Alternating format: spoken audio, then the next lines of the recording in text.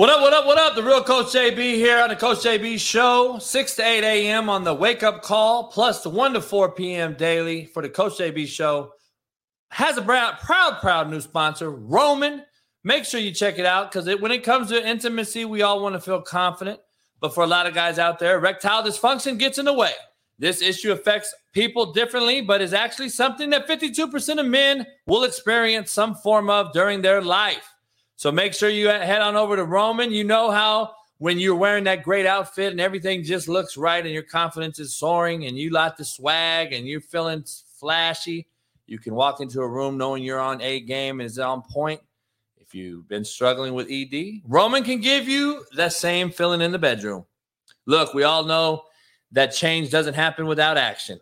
So whether you're looking for gains at the gym or better experience in the bedroom, there's never any shame in showing up for yourself and your health. So if you're dealing with erectile dysfunction, don't ignore the issue. Instead, face it head on with Roman. Proud new sponsor of the Coach JB Show, Roman offers a discreet process from start to finish. You can connect with licensed medical provider via Roman's convenient online visit. Prescription ED treatments are safe, effective, and the FDA approved and used by millions of men. Free 2-day shipping. If you've been struggling with ED, Roman can help rebuild the confidence during sex. Head on over to ro.co/CoachJB today. And if approved, you'll get $15 off your first order of ED treatment. That's ro.co/CoachJB. ro.co/CoachJB. And head on over to Roman. Tell him Coach JB sent you. Proud new sponsor of the Coach JB Show. Appreciate you. Peace.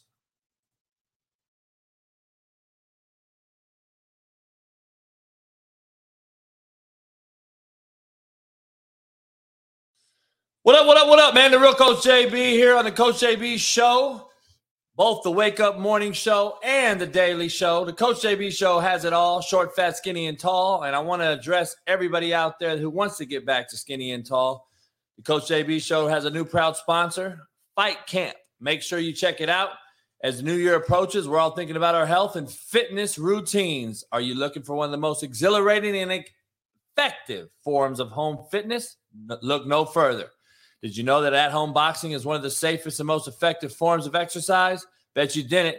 Allow me to introduce you to Fight Camp. Interactive at-home boxing. Fight Camp brings the best workouts in the world into your home and makes it fun. Boxing is a real great workout. In fact, a lot of football players, including myself, use it to supplement their training. It keeps the mind sharp, the body strong. The workouts are quick and efficient. You can work it out at halftime or even before the game or after. What makes it different from traditional boxing workouts is that it has live punch counting stats that motivates you even harder. So, without further ado, join the biggest boxing community in the world without leaving your home. Fight Camp packages start at just $99, and they even offer some great financing options. So you can get started at the low of $9 a month. To get everything you need, go to fightcamp.com/Coach JB to learn more. That's fightcamp.com/Coach JB. I appreciate you. Peace. What up, what up, what up, what up? The real Coach JB here. Wake up, wake up, wake up. What a show we got this morning. Waiting on my main man, Matt, still to join us. We got Noel Mazzoni, great college professional football coach. He'll be joining us with the great former LSU and NFL quarterback, Josh Booty. He'll be joining us as well with Noel. Hopefully Matt gets in here and we can get this thing going on this morning wake-up show. We're going to break down some things, talk to you about what Noel does. If you don't know, if you're a coach out there, I would highly recommend you go fucking learn End Zone, which is Noel's online coaching app and site. It's pretty big and growing. He does a lot of things for coaching. So Noel Mazzoni will be in here in a minute, and Josh Booty. So if you guys are all former LSU, his son is actually at Oklahoma, I believe. General Booty. So hey, we're gonna break down a lot of football today, man. Waiting on Matt. He's having some issues where he's at in Colorado. And so I'll be solo for a minute. Appreciate all you guys, man. Hit the like button, subscribe, become a member. Head on over to CoachJBStore.com. Get you some fly merch. We got it all. It's out there ready to go. So go grab you some. This show is brought to you by Fight Camp, Roman, and Canadips. Make sure you go get you some Canadips. CanadipCBD.com. Go get you some. Use the promo code CoachJB. Appreciate all you guys joining us this morning, man. We're going to get after it here in a few minutes. Let me get you started with the quote of the day. And then we'll introduce the show, and it's a great day to have a great fucking day. Let's get you going on this quote of the day right on the bottom on the ticker. Nobody looks back on life and says, wow, remember those great nights of sleep I had. Sleep is fucking overrated. Wake your ass up. Get moving. It's time to go. It's go time. Welcome to the wake-up call right here on YouTube every morning, 6 a.m. Pacific. 1 p.m. Pacific. We do it all, short, fat, skinny, and tall. Appreciate you guys joining us today. Great show lined up. See you in a minute. Peace. Because this is what it's all for. It's all about this. You play for this. No matter what level you're at, you play for championship.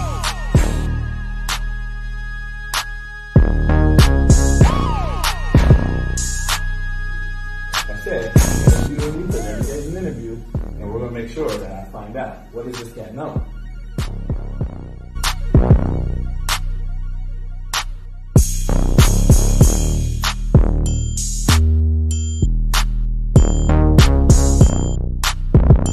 There's always an opportunity if you understand somebody's watching you.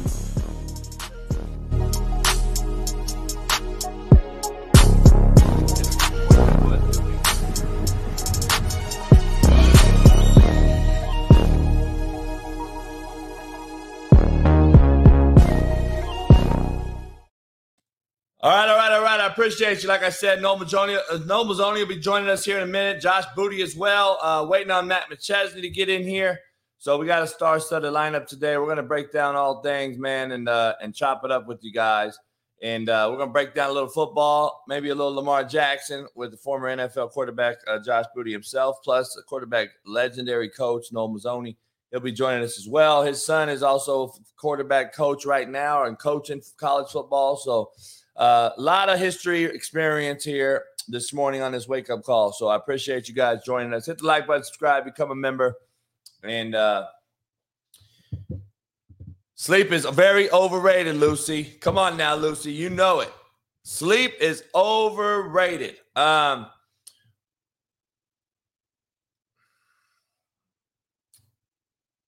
Coach, pay fills the bag. Shit, go ahead. Bag of these nuts. Let's bring in my main man, Noel Mazzoni, man. No, you good? Hey, JP, what's happening, brother? What's up, brother? You good? Yeah, doing good. Just hanging out here in Scottsdale, waiting for you to come back. Hey, no shit. I got to get out there. You got Silver Leaf right now, ready to go fucking link it up? Oh, yeah, I wish. No, I'm waiting on PP's call. Hey, man, they're in Saudi right now. He's just fucking raking in millions. Hey, did you let Josh in? No, I don't see him. You don't see him? Nah. You know those old LSU quarterbacks, they can't follow directions. Hey, man, we got shit. No, we got this thing linked up now, man. We got our pre-snap read segment, which is right here. We got our pre-snap. We got our fucking post-snap. We got our 1st and 10 segment. We got our 3rd and long. I mean, so you're telling me that that Josh can't even fucking read the pre-snap read yet? I don't know. I'm texting him right now. Say reload link. Then you guys will look for him, right? Yeah. Once he hits the link, it'll pop up on our deal. We'll see him. We'll see him like we saw you. Yeah. I had no issues. Yeah. You pop right on. Where's he at? I think he's in New York right now. Oh, really? Yeah, I think he's getting ready to jump on a plane a little bit and head to Shreveport. Oh, okay, gotcha. And make the LSU game. I'm sure he'll be at the LSU game this weekend. Oh yeah, they got Mississippi State or something. Nah, fuck, I forgot who they got. No, I can't keep track of it anymore. Hey, so let me ask you something. Yeah. shout out a few guys that you've coached. Let me get it. So you guys know, I'm gonna have his ticker out here on the bottom down here. It's right there on the ticker. You see it right there. Noel Mazzoni, coach, college pro. He's owner of End Zone Football. There's the link right there. If you guys are coaches and don't know anything about it, you better find out about it real quick, because he has a program software that is very, very critical for coaches. So make sure you guys check it out. It's right here. I'm gonna blow up the screen for you real quick. This is just some things that he does. If you don't know, we set it up for our kids as a teach tape. He does interactive everything. Here he knows. So he's got like a 3D graphic design he teaches with. Okay. So if you guys are coaches and want to get in on this, you better go check it out. He'll bring it up. He's trying to get Josh in here right now. If he plays the key screen, we're giving it. All right. Now here's the next one. Same thing. Here's the conflict guy. He's playing it ball. So it's just a real simple teaching tool. So he's actually teaching everything on this app. So he does it on his thing called End Zone. This is his own deal. So if if you don't know, it's on the ticker below. End Zone Football. Go check it out. But this is what he does. He teaches the coaches all over America. This one, coach was the UCLA offensive coordinator. And he's showing all this stuff to coaches. So if you guys are coaches, I would highly recommend go checking it out. Yes, the 3 buzz. You still doing all that, Coach? Now the line knows. Yeah, I've been doing a lot more. Spend a lot more time with high school coaches right now. It's been a blast. I mean, I kind of started that one year when I was out of work, and it was kind of built for high school coaches that can't make clinics and can't get around. So I kind of got some guys, running the offense, and they started to have some success. And it's not a I made a few bucks. Be honest with you, I made a few bucks because I try to supplement my GA's salaries, our volunteer guys, so that they had some money to eat dinner on, and it was more just to give back to the high school coach, because I'm gonna tell you, those guys, for all the work they do, they don't make a lot of money doing that, and they spend all the hours they spend. I'm doing good, man. I hear y'all talking about his offense. I'm a little worried about where y'all are going with this conversation. Oh, so wait, JP, let me tell you. All right. So last year I get a call to go coach the American All-Stars, right, in Germany against the European All-Stars. Right. So I called Josh and say, Josh, they want me to come coach this American All-Star versus the European All-Star. Josh goes, I'm in. I'm your quarterback. All right. 46 years old. Tom Brady ain't got nothing on this cat. All right. All right. So we're having great practices. He's spinning it. We're out there. We get in the game. The first time they send a Mike Backer through the A gap, Josh goes down. He's done for the day. 4 for 4. Hey, I couldn't handle it. I couldn't handle the heat, man. I couldn't handle the heat. It was so much fun. We had a blast over there. We stayed for like 10 days, and me and Noel, every night we hit a different spot on the town. It was a blast, absolute blast. But how are you boys doing? Man, we're good, brother. I'm hanging in there. Are you on the phone, Josh? Yeah, I am. Can you flip it sideways? Yeah, sure. And then there you go. There you go. Yep. Is that better? Yep. Perfect. Hey, JP. So Josh on Instagram. Josh, so what do you got? Is it your son at Oklahoma or your brother? My nephew. It's my brother's son. Nephew. Yeah, my nephew. He's in Oklahoma right now. What's going on there with my boy Venables, man? What do you think? Just rebuilding process? Yeah, I think the cupboard's really empty on defense. They can't get the ball back, and then with Gabriel out, it was kind of a dead offensive game against Texas last week. It was embarrassing. They went to the Wildcat. They had the second string Bevel wide out a little bit more than he was at quarterback, and they were running the Wildcat down 35. I called Noel after the game. I'm like, can you believe they're doing this against Texas in the Red River Shootout, Oklahoma, big bad Oklahoma? So it's just a bad situation right now. Gabriel's going to have to come back in and put some energy into the offense, but that defense, they don't tackle. They don't put pressure on the quarterback, and it's like Oklahoma's not the team we've seen in the past. Venables going to have to rebuild. He lost a lot of guys to transfer portal. Yeah, you think that's because Lincoln's teams never tackled and did shit either. So I'm wondering if it's just is he getting rid of a bunch of shit and just starting over and saying, you guys don't want to listen anyway. We're getting rid of all you fuckers. I think that's what it looks like.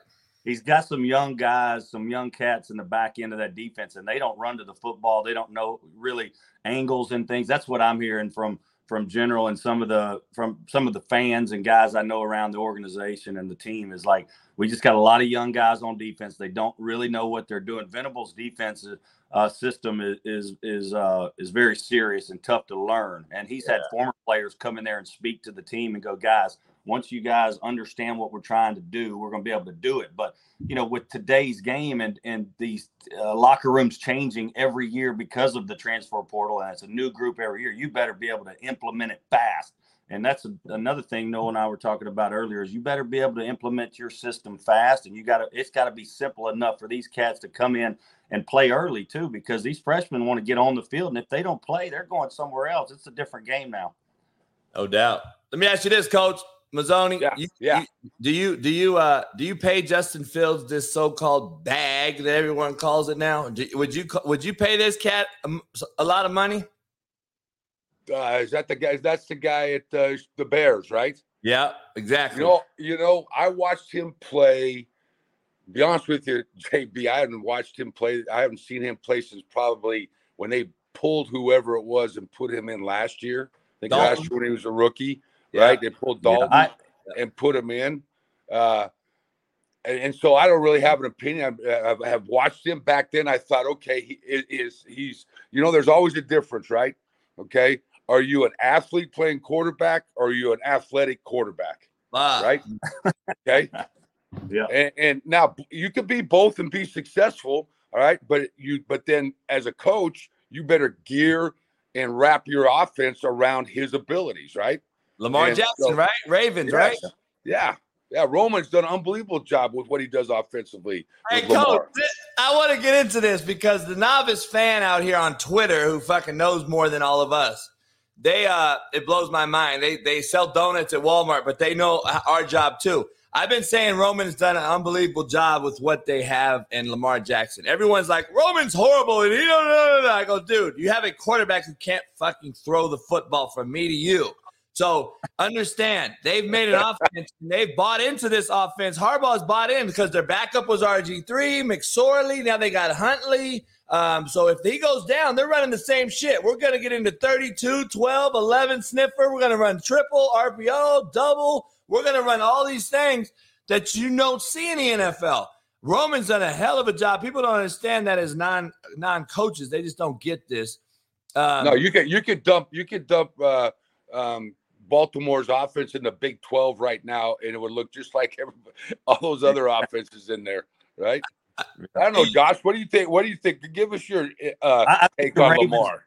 I think the Ravens have always done it different. They even with Trent Dilfer when they won the Super Bowl way back in 2001, they just always done it different, right? It's a little bit of balance. It's defense. So having a guy like Lamar doesn't change the culture that much offensively for them, even through the years. And I know they've had different offensive coordinators, but he's a playmaking machine when he needs to be. Now, I don't like the Ravens when they're down 14 in the second half because he can't move the chains, throwing the ball consistently up and down the field, giving them a real chance to come back in a lot of games. Now, in close games, he's fantastic because he can beat you with his leg and make one or two plays that could be the difference in the game. So the Ravens have to play closer or to somebody in the second half. And most games in the NFL, 80% of them are one-possession games. So he's always going to have a chance, most likely. And he's a special player. I mean, he is a special talent. How do you coach a guy like that? I talked to T. Martin, who you guys know. He's there now as a coach with the Ravens about a month ago. And he said, Lamar is the most dynamic human being he's ever been around in terms of what he can do, even off the field. Just a great guy. He's up for the big contract, I'm sure, and he's trying to negotiate that out. But he's kind of laying that down to play football. And he goes, he really appreciates what he's doing as an individual, as an athlete, too, on the field. He's having an unbelievable year. It's just like, I don't think they're very good if they're down 2 scores because they got to throw the ball, and that eliminates his run ability, and they can play differently defensively. Man, I'm gonna talk to. It's funny you say that. So T. Martin, who we know played quarterback, won a national title when Peyton couldn't do it at Tennessee. Good friend of mine as well. I texted him and talked to him on the phone back in the summer, and I go, look, first of all, why aren't you the quarterback coach? A, They hire a college guy to come in who I know as well. They bring him over from Florida, coaching. He's a whiteout guy, by the way. He's coaching the Qs. And Noel, you can talk about this. What guys hire guys who they know, not necessarily the best coach for the position. They just hire their buddies at a lot of positions in this profession. Why would you not have a guy that at least understands the position a little more? And then Lamar in the offseason, coach, is so bad. He's getting coached by, I have no idea who it is, but all they want to do is throw 9 balls on Instagram. Like, how about we throw a fucking dig route on time in the teeth of the defense? Like, why is he not getting coached up in the offseason? Like, Jalen Hurts at least came out here to the West Coast, got with Jordan Palmer a little bit and Beck, got with some people, got better platform-wise. He looks completely different. At least he was a professional about it, and it looks like his mechanics have got a lot better. Lamar looks worse than he did 2 years ago. I'm going to tell you, Jalen Hurts, that surprised me, right? Me too. He looks a lot better I'm this going year. to tell you, God bless him. They've done Patullo. I got and Amo, Eric, Coach Moorhead, and those guys who were with me at A&M. They're all at the Eagles now, and they say like there's like measurables and immeasurables for quarterback. All right, and Hurts has worked so much on his craft as being a quarterback, not just being an athlete playing quarterback. All right, and they say he's off the charts on the immeasurables. All right, which just sounds like Lamar's the same guy, same thing, right? But if you would have said that Hurts coming out of college or Oklahoma, this guy's going to be in the NFL and doing what he's doing, I'd have said, no way. Man, he is really playing good. No, that's what I said. I said, man, I give him more credit than anybody because he's completely changed. His platform looks good. His feet are good. He ain't overstriding no more. He's getting it out quick. He's accurate, a little more accurate. He still throws 7 screen balls or now hitches a game, but they're going to make sure he grows a little bit. He's not throwing Tom Brady fucking back corner 6s and shit. Well, JB, it ain't freaking 1985 and we're going fake ISO and throwing 18-yard digs anymore. That ain't the game, right? Throw the post to the dig to the check down. All right, now it's get the ball out quick. All right, get it in playmakers' hands in space and be a high percentage guy and take your shots when they come up. That's why Booty had so much success. I wish I had a spread system in the end zone offense. I tell you that. It's got to be fun to play in today's game with these guys. Their completion percentages are through the roof. Now, if they don't complete 65% of their passes, they're not having a good year or a good day. It's like, they, like you said, a lot of the quick nows, hitches, screens, gadgets, perimeter throws quick out of your hand with the RPO, which, Noel and those guys developed really way back in the day. It's changed the game, and it's come up through the ranks to the NFL. Now it's like you have to be able to run the RPO in the league at a good clip. You got to be able to know what you're doing, even at that level. And I've seen even Tom Brady run a few plays that have some of that RPO flavor, and he's such a throwback guy. And so I just think it's today's game. They changed. It's changed. Hey, Josh, do you think that because of that offensively, because I can remember when I got in it, when you got in it, how hard you had to work on 7-step drop, 5-step drop, play action off the drop, right? So mechanics was so important at that position because you were always taking those drops the whole game, as opposed to let's stand back here, all right, snap it to me. There's really not all the timing that there used to be in taking your drops as there is in the shotgun. Yeah. Okay. Kind of like when you and your pops at Evangel used to put those guys, put you guys at like 12 yards deep, right? And snap you the ball. So I think you lose a little bit of the mechanics of the position, all right? Because as far as taking drops and the timing of routes. Yeah, I think you hit it on the head. When you're in the pocket, and it happened a lot more back in the day than it does now because the offense has changed. But it shows you who you really are when they're breathing down your neck and you're in that pocket. And in the old days, Elway and those guys, they sat in that pocket, and things can break down if your mechanics aren't really, really nice and really, really good and tight. And so it shows itself in the old school way. It could show itself a lot better. You'd have to step up. You'd have to have the right posture. You'd have to keep your eyes downfield. Now they don't have to do that near as much. So guys can play earlier more often. They can just they have more success a little quicker because they don't have to take that type of heat play in, play out with Bruce Smith and those guys coming off the edge and breathing down their neck and having to stand tall in the pocket. They don't have to do that as much anymore. So it's a different game. Mm-hmm. Man, I was just talking about this yesterday. I said, I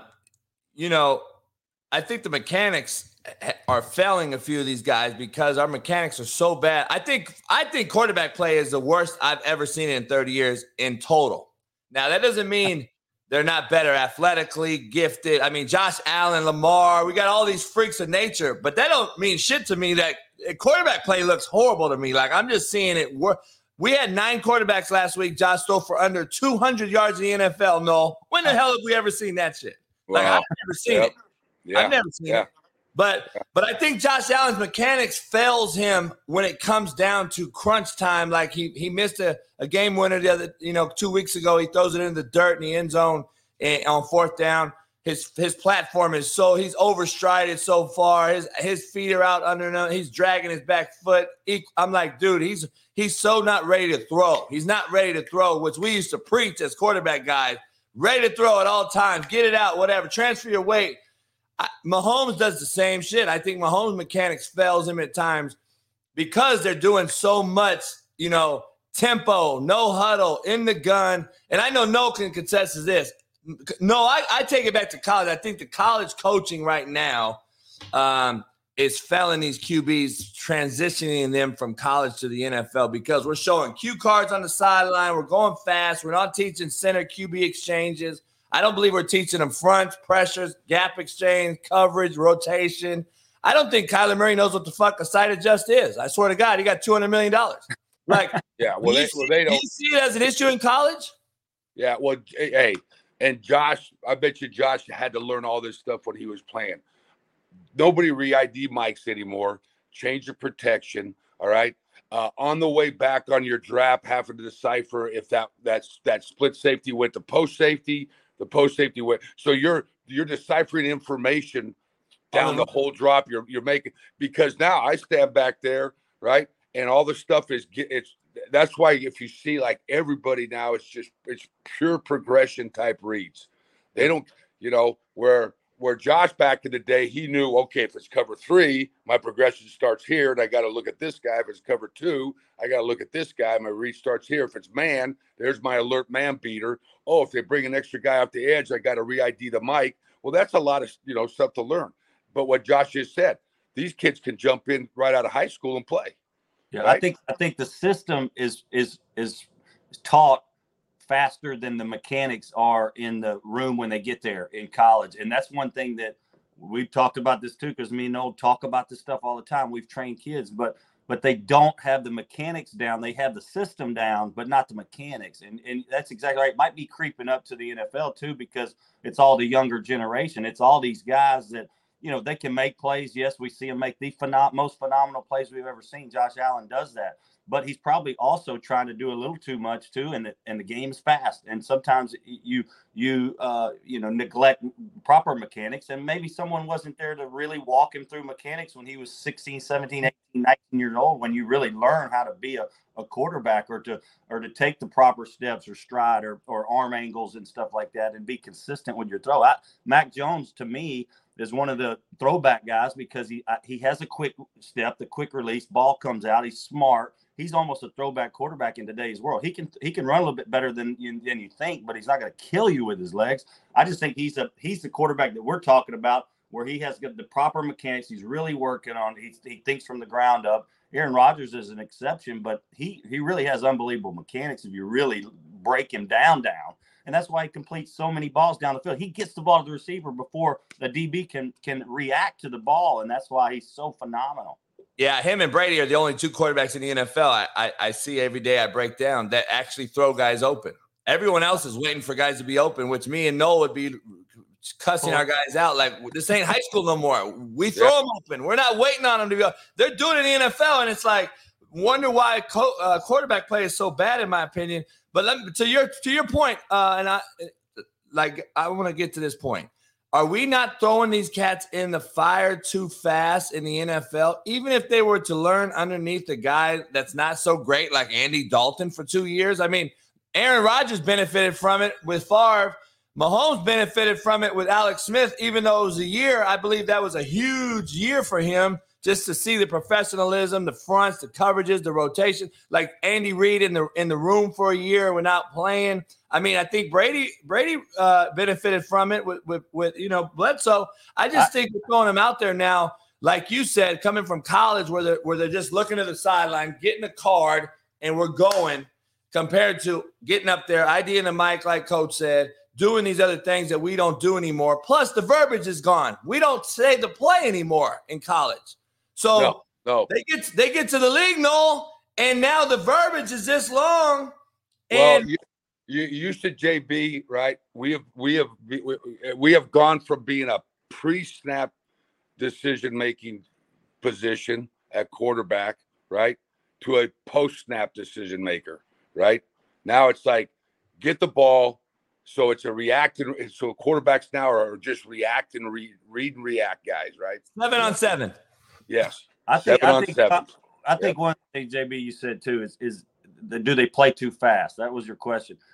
The media drives that a lot. The contracts drive that a lot. These guys, they're coming in the league and they're making a lot of money if you're a first-round guy, and they're thrown into positions where they have to be out there on the field, and the media is driving a lot of that, the fan base.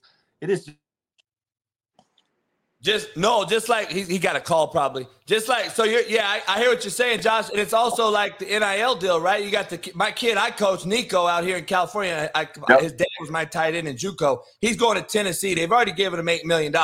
Like, crazy. I saw that guy. I saw that play, right? Yeah. The guy.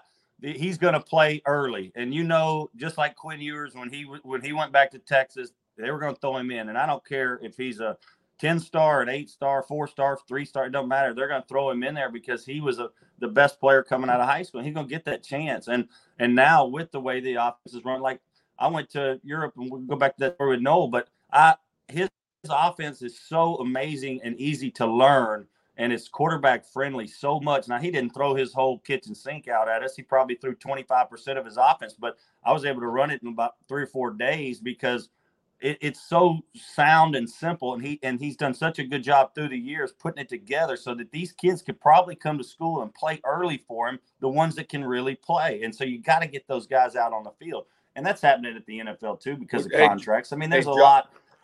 Hey, Josh, what do you think? Isn't there's got to be some pressure too as a coach if you're a 5-star quarterback and I sign you, right, and you come in and you're the third guy and you're not getting reps and all that of. Somebody's going to call you up and say, hey, we ain't got a quarterback. Come play for us. Yeah, exactly. And you got to re-recruit the room every day as an offensive as a coach in college these days. It's like they used to could just slam you in the film room. They can't do that anymore because dude, if you don't like this, if you don't like the situation as a player, you can get out of there and go play for someone else. I mean, there's all kind of, it's crazy. Max Johnson. JB would have had an empty room, bro. Hey guys, I gotta go catch a flight. I love y'all. I appreciate y'all having me on the show, but I don't want to miss my flight to see my boys play high school football in Louisiana tonight. And I'm leaving New York. Tell them good luck, Josh. Good luck, you guys. Hit me up when you get on the road. All right, love y'all. Y'all are the best. See y'all. All right, Josh. See ya. Hey, no, let me ask you this. What? Josh Booty coming out of high school, fucking plays baseball, plays football. We're in the NIL era. How do you land him and keep him? If he had not having the NIL when he came out, probably cost that guy about $20-30 million. Right? I was about to ask him that shit. I was like, you would have made more money playing baseball and football than anybody out right now.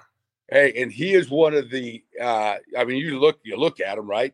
I mean, he ain't as good looking as you and me, but and sharp and one of the greatest guys you'll ever hang out with. Knows ball, knows everybody. I mean, just an awesome guy. Man, he would have made a few. He would have made a few bucks. No doubt about it. No doubt about it. Hey, so what do you think about the whole NIL thing? Man, so I talk to Sark and Lane all the time about this shit. I just don't. Here's the thing with me. I think we should get paid and all that shit. I feel they should get paid. I mean, I think we would have liked to got paid when we played. This is the thing I have, the issue I have. I don't believe this is the right way they did it. I think it's the worst way. I think it's going to implode college football like it's doing. I think they should have paid everybody, and I want your take, based on scholarship. So I think everybody should have got paid based on their scholarship, based on how they got recruited, for instance, because you and I know, fucking third-string quarterback, no offense to Neuheisel's kid or nothing, but let's say Neuheisel's kid who you had as a coach under you, let's say he's coming in and we sign him as a third-string guy or even a walk-on. He's not selling jerseys or getting no big-time money. So what's he going to do in the locker room? He's going to look at us side-eye when we're MFing the group or whatever, we're cussing teams out or whatever, and he's going to look at us like, all right, the grass is greener somewhere else. Only Bryce Young's getting the $3-4 million. I ain't selling no jerseys. I ain't getting no money. I'm out. And now you're in the portal 4 times in 4 years because you're chasing this proverbial bag of money that may not ever exist. No, the 90% of the NIL money, and I'm sure you know this, and if you don't, I just found this out myself. 90% of these players getting NIL money are $300 or less. Is that right? Yeah, so it's only a couple cats getting these millions of dollars, and those are the ones you see. Everybody else is getting $300 or less deals. So it's like they're in the locker room looking around like Sark and him said, dude, this may not be long for me. Like this shit is getting to be crazy because, and you know that, we talked about this, like it's got to be hard. Can you imagine right now leaving USFL, going back to Arizona today and coaching these cats? No, like the portal, the NIL, and it's kind of become, we've turned it into a little bit of a narcissistic a game, right? Where the beauty of the game to me was always that it was team, right? That it revolved and evolved around the strength of your team. Yep. Right. Now it's just become like NBA basketball. Yep. Right. Yep. Hey, who's got the bigger contract? I'll bounce over here. So the loyalties of the game, the team of the game and all that, I think it hurts it. Man, let me ask you this, Cats. So we're just seeing this thing just, you keep stacking shit up and it adds up eventually. And you're like, okay, this shit keeps stacking up and there's a reason behind all this. And I'm trying to figure out. So years ago, Cats started saying, all right, we're going to get smart and figure out we're playing in the damn Las Vegas Bowl, December 24th in Vegas, Nevada. I ain't playing in that game. It don't mean shit for me. I don't give a shit about my team that I signed up to play for 4 years ago, that I cried, bled, and sweat with. That don't mean shit to me. I don't care about you guys. I'm not playing in the bowl game because I'm going to the Indianapolis, and I've got invited, and I'm going to go to the NFL, and I'm not going to get hurt. So this shit starts. It would have never happened with us, no. We would have played every fucking game we ever signed up to play, regardless of the NFL or whatever. Because you and I knew we got another 3 weeks of per diem for meals. No shit. And we got bowl ring. We get bowl rings and and a watch, maybe. Watch, shoes. Yeah. But I'm saying, like, there is no more integrity. These cats don't even know who the kids are that were legendary players. Like these running backs coming out of high school right now couldn't tell you who fucking Eric Dickerson or Bo Jackson or Barry Sanders is. Yeah. Well, I mean, that's kind of the society we've evolved to because of social media. It's all about me. Now a guy's got 10 followers. I used to do this. I never get on social media, especially during the season. But every once in a while, it would pop up on my screen, and some guy's just dog cussing me, right, and tell me how I suck and I can't call plays and my guys and all this, which may be true, may not be true. I don't know, right? And so I'm like, oh God, it's just like rips your heart out. And then I go hit the guy, and he's got like 6 followers, right? That exactly. So it gave that guy a voice that is affecting me, right? Yes. Affected my everyday life, right? That he doesn't know anything about it.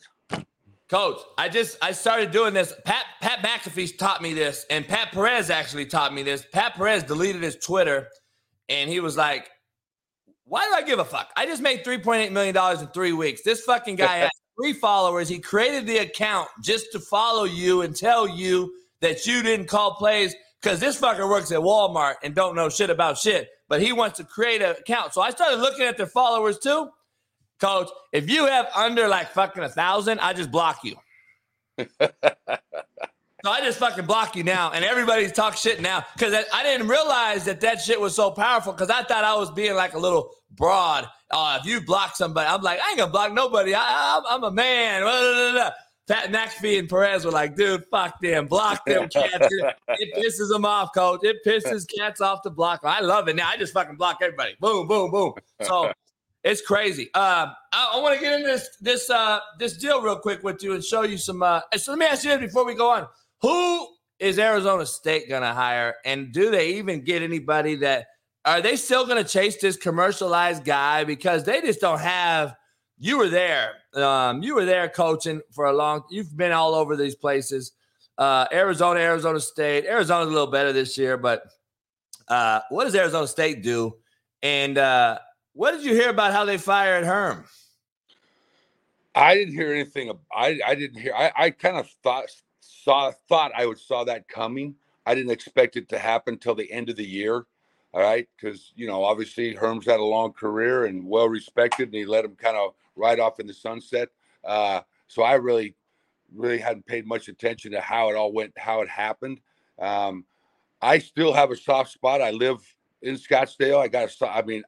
I mean, Brock Osweiler and all the guys that played for me there are still really good friends. I stay in touch with them. So I hope they make a good decision and the right decision on this deal, because I think it's a good job. And I think it's, they got to face some of this NCAA stuff, and they're going to take a little punch in the nose for a little bit. But I think it's a good job. It's a great city. They got new facilities. They got all the things you need. Right. But how long have people been saying that about ASU? It's a diamond in the rough. Right. Oh, you should be able to win there. So the thing that always amazed me about this state is you'd be shocked the number of Division I Power 5 guys come out of this state. And now Jed's doing a lot better job down there at Arizona, but how many of them do not stay in this state to play? So they have to me, they got to answer that. They don't have that core guys, right? Like you said, the guy flies in from California or Texas or whatever. He's not all bought. He doesn't have ownership of this thing. But if you grew up in this town and you're a Sun Devil fan, right, and you can get those kids starting in your program, now you're building a core of your football team. Because they weren't even keeping, because I had two former players that were coaching there, and they were telling me just some crazy shit, but they were like, we're not even getting the Chandler kids. We're not getting those kids no more. They're going to fucking Alabama and Georgia and SC. And it's like we talked about shit. You're an hour and a half flight from LA. You're not far from Vegas, North Vegas athletes all over the place. And you can go to Texas right away. I know you and Sumlin went to Texas quite a bit, right?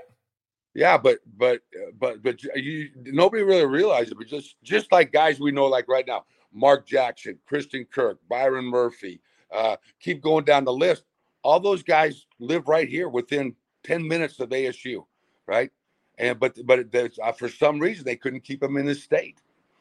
So with SC and UCLA departing and going elsewhere, and Big Ten or whatever, and does Arizona State's job lose some lore? Because you're not gonna get fucking whoever. These guys think they're getting Urban Meyer and shit. You're not getting these guys no more, because the Pac-12 is deteriorating in front of our eyes. It ain't going to be the same without SC and UCLA.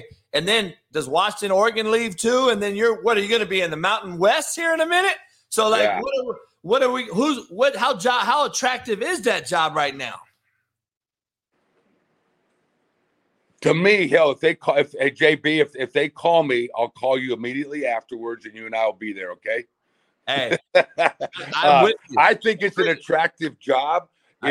So you come in, is that you either come in, you say, okay, am I going to get the guy that this is the job he wants so he can go get the Oregon job, or he can go get or are you getting a guy like they just did that is done. All right. Hey, this is where I'm going to go finish it out at. Right. So that's the two ends of the spectrum. All right. Where instead of going in, guys has got ties to the area, guys that knows, but you put a good point in there. The wild card is what's happening to the Pac-12. Hey, Coach, right? I talked about this the other day. I'm like, I was on this big show in Nebraska, this big Nebraska fan show, and I'm like, they're asking me, and I go, no. I go, because you keep hiring this guy that needs Nebraska, doesn't want Nebraska.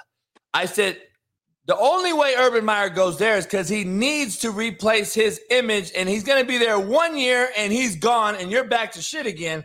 And I said that exactly what you just said. I said this on a show on ESPN radio the other day. I said, listen, you need a guy that wants to be there and build, and is not going to take 20 different calls during the spring and say, am I interested in this job? No, I'm here for Arizona State. I'm going to build this thing up. I want to be here. Too many guys need to be there, and they just shuffle in. You know, it's a recyclable business, man, unfortunately. And it's just the best job right now is just be a fired head coach. Yeah, I mean, that's it. The money those guys make, kind of like what's kind of how much you got paid off. Yeah, just $834,000 a month. I mean, it don't make sense. So because I'm hearing rural Colorado, rural Arizona State. I'm like, dude, there's no way. And he's got to pay that money. He won't get that money all the way. He's gonna have to go in the booth for a couple of years to get that money, just like Urban, Jimmy Johnson, all these guys did, because they couldn't coach or they'd have to pay that money back. So I don't know. It's very interesting, man. It's interesting to say the least. Just think about it, JB. Just take within the last 8 years how this landscape of college football and hey, people don't understand. It's like when we got in it. I took my first coordinator's job at Ole Miss in 1996. All right, at Ole Miss. All right, and I got a $25,000 raise to take the job. I was at Minnesota. Okay, and I was getting paid $55,000 a year to be the offensive coordinator at Ole Miss. Okay, so now you're looking at cats here. Now, if I'm a young coach, I'm going, wait a minute, they're paying this guy 1.2 to call plays. Hey, I'm going to go try to get that gig, right? Now, so my whole thing was like, that's why it's tougher to coach too, because back when they're paying you 55, right? Those two cats drinking beer up in the stands. One guy's yelling at me, Mazzoni, you suck. And the other guy elbows him and says, hey, he's only making like $50,000 a year. Give him a break, right? Now the guy goes, yeah, that son of a bitch does suck. They're paying him that much money. Hey, no doubt. So, hey, explain to everybody this year. You've been coaching college for so long, and then you come back. You go into the USFL this year with Larry Fedora. You go to New Orleans during this whole thing. You guys are sitting there stuck in Birmingham, Alabama, all the teams. How'd that league go, man, as far as how these other leagues have folded and stuff? And do you see this as a sustainable league, the USFL? Okay, so I don't know. I don't have any facts on this. This is just, the scuttlebutt around the hotel. But that both, is it NBC and Fox, right? That both of them were very, very happy with their returns on the league. Okay, the view, it's all about the eyeballs, right? Yeah. So they were happy with kind of the ratings of the TV piece of it, which, put them where they made some money out of the deal and they could keep it going. I don't know if I just don't know how much more you can water down that second tier player. Okay. If you have two of these leagues, I had great kids and I mean, the players there were good. It's like any place, right? The hardest position to get, right, is the offensive line and quarterbacks. Okay. Yeah. Those are the guys that are hard positions to play. Okay. So that's probably where it was a little bit lacking, but other than that, it was, the football was good. The coaching was good. I thought that piece was really good for what they're doing. I don't know how the XFL and USFL, to me, it ought to be AFC, NFC. Why don't they both have like 10 teams, have two divisions, and then play a Super Bowl? Yeah, that's what I thought, because that's exactly what I said on my show. I'm like, why aren't they just two leagues? You guys play over here, and then we meet up, because like you said, I just don't see how many fourth and fifth string NFL guys who get cut can play in 2 different leagues and be that watchable. I don't know. I agree completely because I mean, why are those kids going there for the $4,500 a weekend? No, to live in a hotel? No, because they want to get picked up by an NFL team, right? No doubt. How many of those guys are out there? No doubt. That's what I'm saying, man. I know there's 400 million people in America, but shit, we're looking to have. There's 3 JUCOs in Cali that forfeited games this year already because they don't have enough players. High school football is down number-wise tremendously. Youth football is a joke. We're shooting at games and shit. So, I mean, it's just, why do you think that is? Man, I don't know. First of all, I think coaching is we're allowing it instead of coaching it anymore. So kids are transferring at all-time rate. We allow it. We kiss their asses so hard, and still at the end of the day, they still leave you. They still leave your ass, and you just lost all integrity as a man and as a coach, kissing their asses, begging them to stay. They still leave because your asses won't discipline them or tell them the truth, and that's what's happening in a lot of places in high school, youth football. And then they don't want to do professional development, coach. These coaches aren't. I started to show up. I was going to do a coaching show. I was like, all right, I'm going to do a coaching show. See what it is. So I did about 6 weeks of it, and I didn't talk one play, no X's and O's. And everyone's just like, I'm seeing the numbers just dissipate. And I'm like, and I did it on purpose because I was like, I'm going to teach you how to coach, teach, build a culture, build a program. I want to show you what the assistant job criteria is in this business, what it actually entails. All these different things I broke down.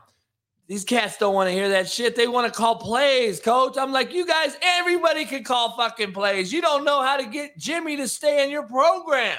You're 1,000% right. Nowadays, they're all looking, how do I make that big contract as a coach? Just have some hair gel and a cool looking call sheet, right? Fuck, that's all they want. Yeah, right. But if there's any time to me, all right, if there's any time that our country needs coaches, it's right now.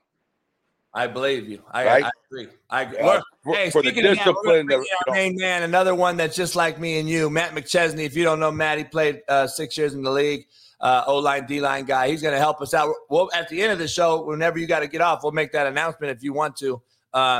But Matt, what's up, Matt? Coach, man. Matt, what's up? Bro, Man, I can't give you a hug through the phone. What are you doing, brother? Oh, man, how the hell are you? It's so good to see your face. God, it's been years, hasn't it? Yeah, it's been a long time. Coach JB is just bringing shit together, bro. I love it.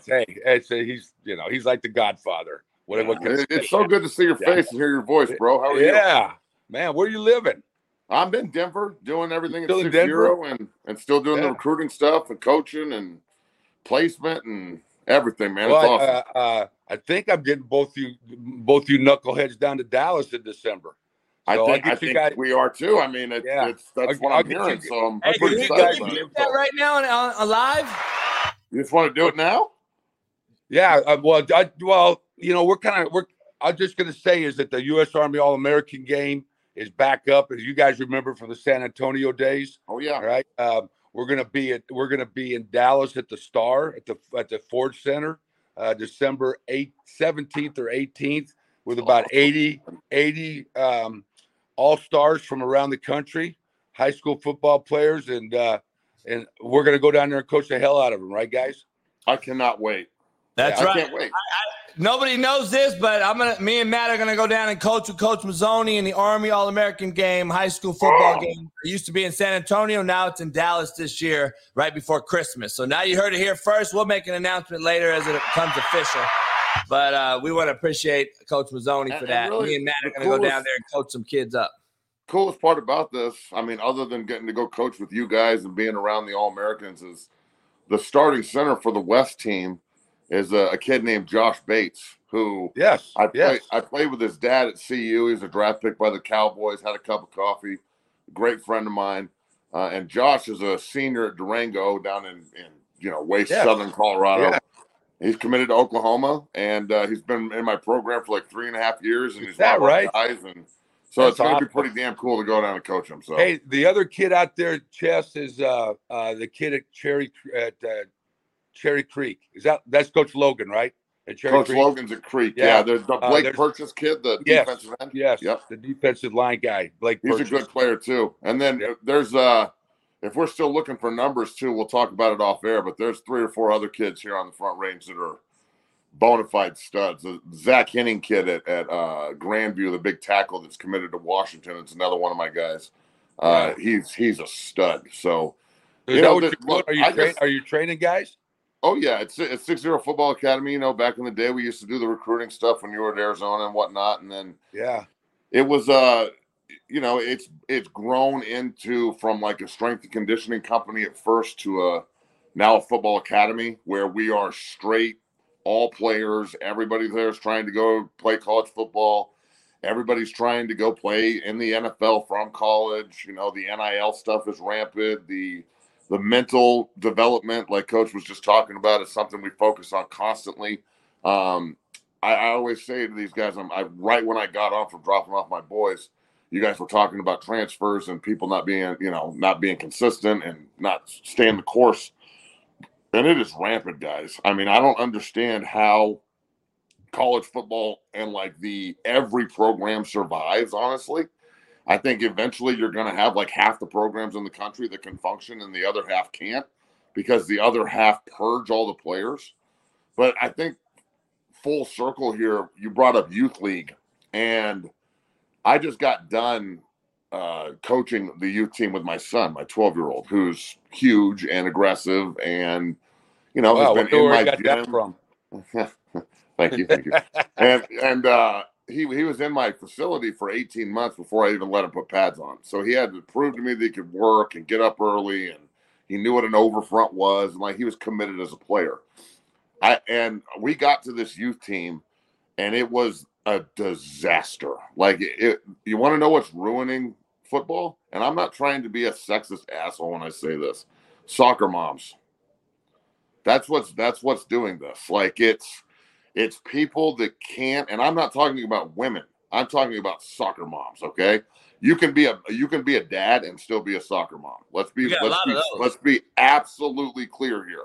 All right, it is not a term of endearment. It is if you're a soccer mom and you're a dad or mom and you hover over your kid and you can't let them be coached and everything the coach says is contradicted, and every time somebody says a curse word, it's the end of the world, and every time we have to run, it's don't call my kid out. And every time something happens, it's how dare you coach my kid or say anything to him.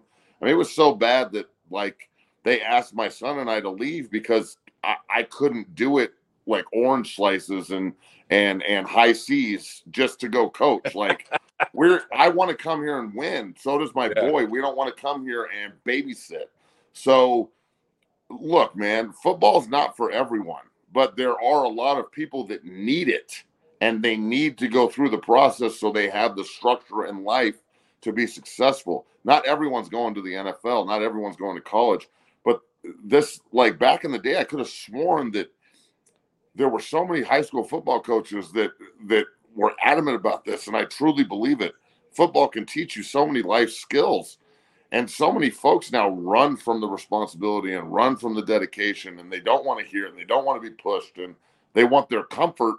And I feel like you have to earn that, and football's a way to do it. So, hey, I don't know the answer to well, that. hey, Matt. You So know, you think we're talking you about think this? that, No, is this why the numbers are so low? Yeah, I think so. And then you got the concussion thing. You've got the protect the helicopter, parents, all right, that see what's going on out in society, because right now information is so, and sometimes not always the right information or true information, but it's accessible to everybody, right? Instantly, that you got information at your fingers. Yep, right there. And so what I think that's happened that needs to be changed, and what football used to bring, is that the number one problem, I think, is that we have a bunch of kids that think that success is entitled, right? So they're entitled to these things, right? And 100%. don't understand that anything you get in life is earned, right? So I got to earn. JB's got to earn the right to have this show. If all of a sudden there's 2 people watching it because he's doing a shitty job, guess what? He got no show. If I ain't calling good football plays, right? guess what? I ain't got a job. So you have to, every day you got to go out and earn who you are. And I think I'm just tired of the entitlements of. Well, I have, my program is a year. Like you have to sign up for a year, either monthly or yearly, because I'm doing college football recruiting. Put yourself both back in college shoes, and I call you about a kid, and I'm like, yeah, I really like this kid. He's a stud. He's a 5 a.m.er. He's got good grades. He busts his ass. I'm going to send you his film. And then a month later, you call me back because the recruiting process is long and arduous, and that's another thing people don't understand. It doesn't just happen like that. You call me back and you're like, hey, tell me about Tommy. And I'm like, oh, Tommy quit because he couldn't handle the rigors. You guys are going to both hang up the phone and go, I thought he said this kid was a stud. Yeah. So the reason I make everybody stay in for a year is so they have to overcome bad days. If you have a shitty morning, you can't go home and quit. You got to come back and handle the adversity.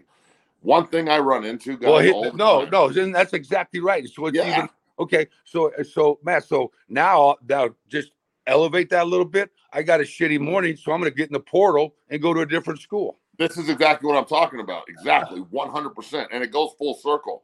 So in high school, I'll have parents that'll walk in and say, rather than my kid being in the group with all the other kids, and mind you, the group has guys with this year going to Yale, Washington, Oklahoma, San Diego State, Army, like there's dudes everywhere, Air Force, and they'll walk in and be like, I'll pay you double just so you'll train my kid alone so he doesn't have to be around the rest of the group.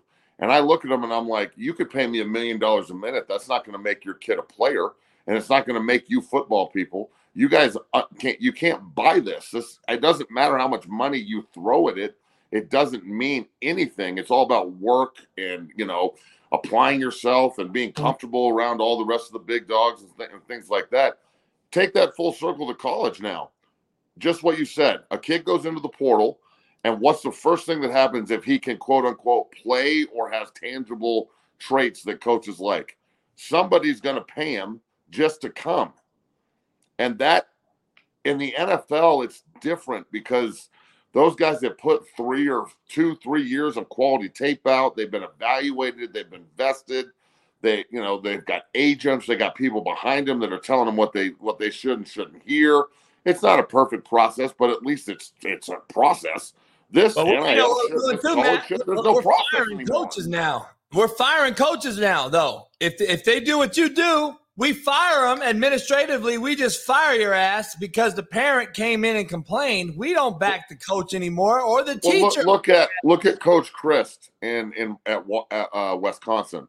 Yeah. Do you guys actually think that, like in my era, when in the early 2000s, I went to CU from 2000 to 2004.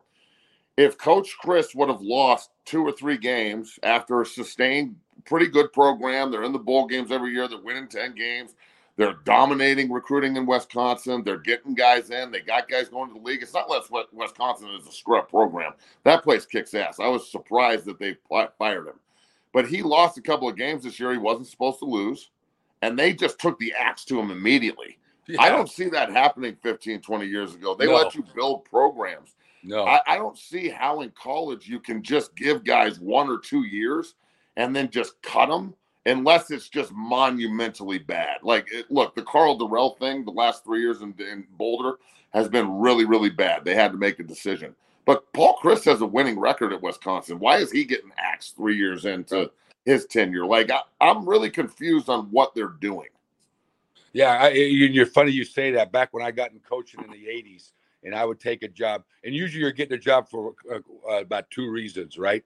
One is you're getting a job because it's a shitty team and they fired the last guy. So you're coming into a bad, a non-successful program, or right, you're doing a really good job as a coach, okay? And somebody comes, a really good team loses somebody and they come and pick you up, right?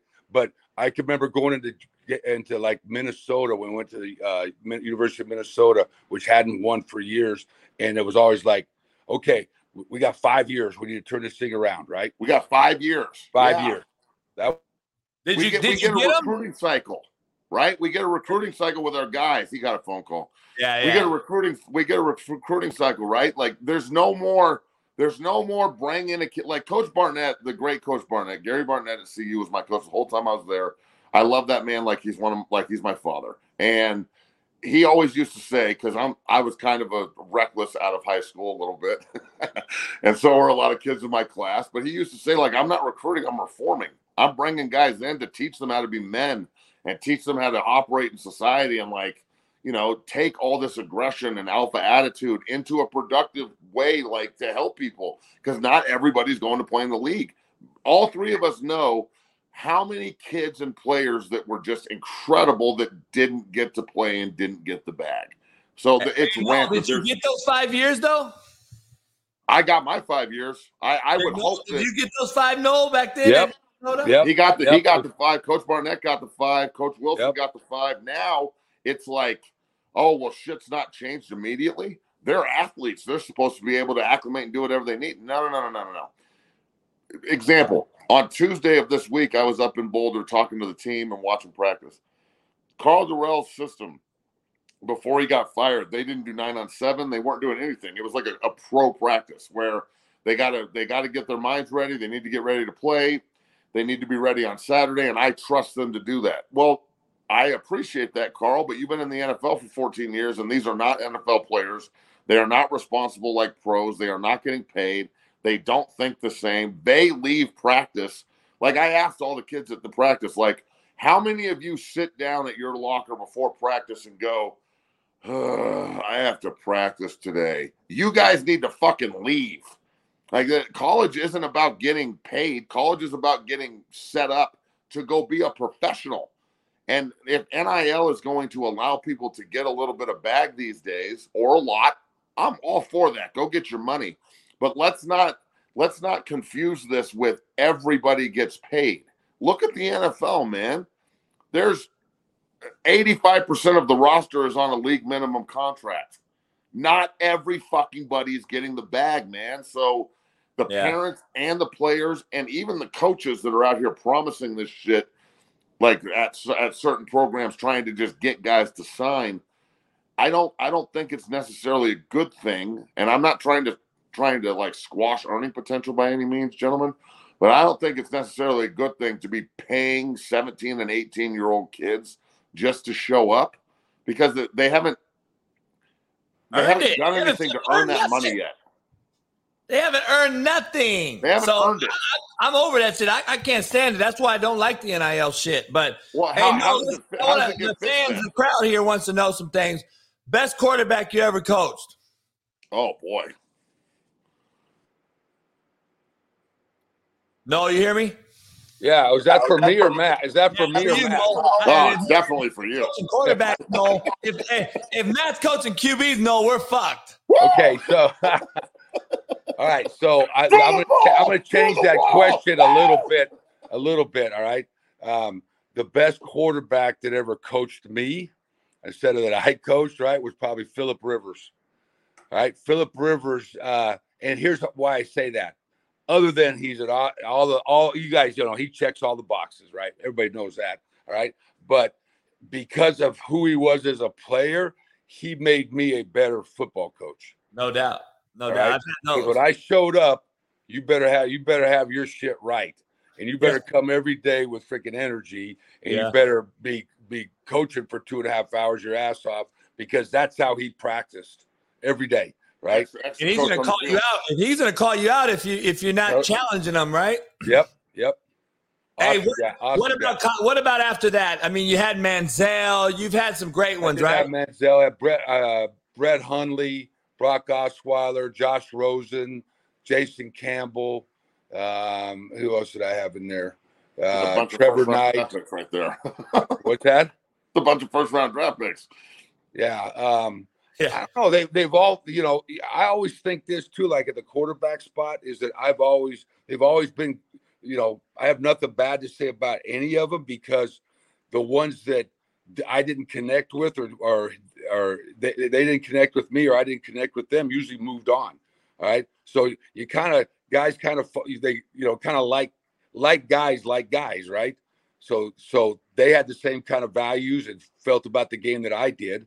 And so it was always a lot of fun coaching those guys. Well, let me ask you something real quick, Coach.